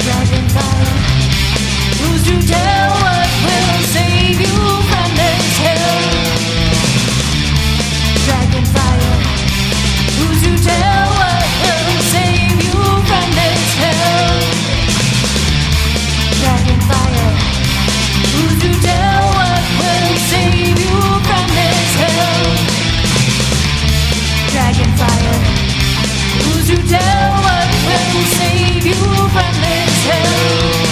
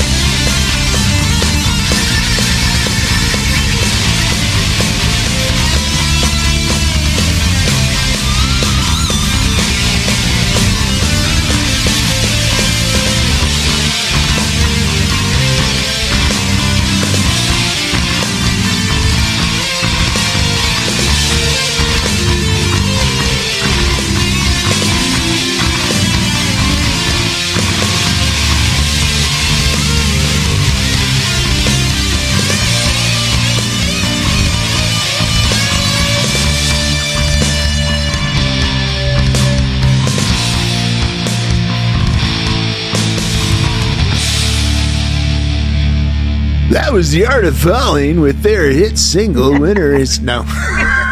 Good night. Yay!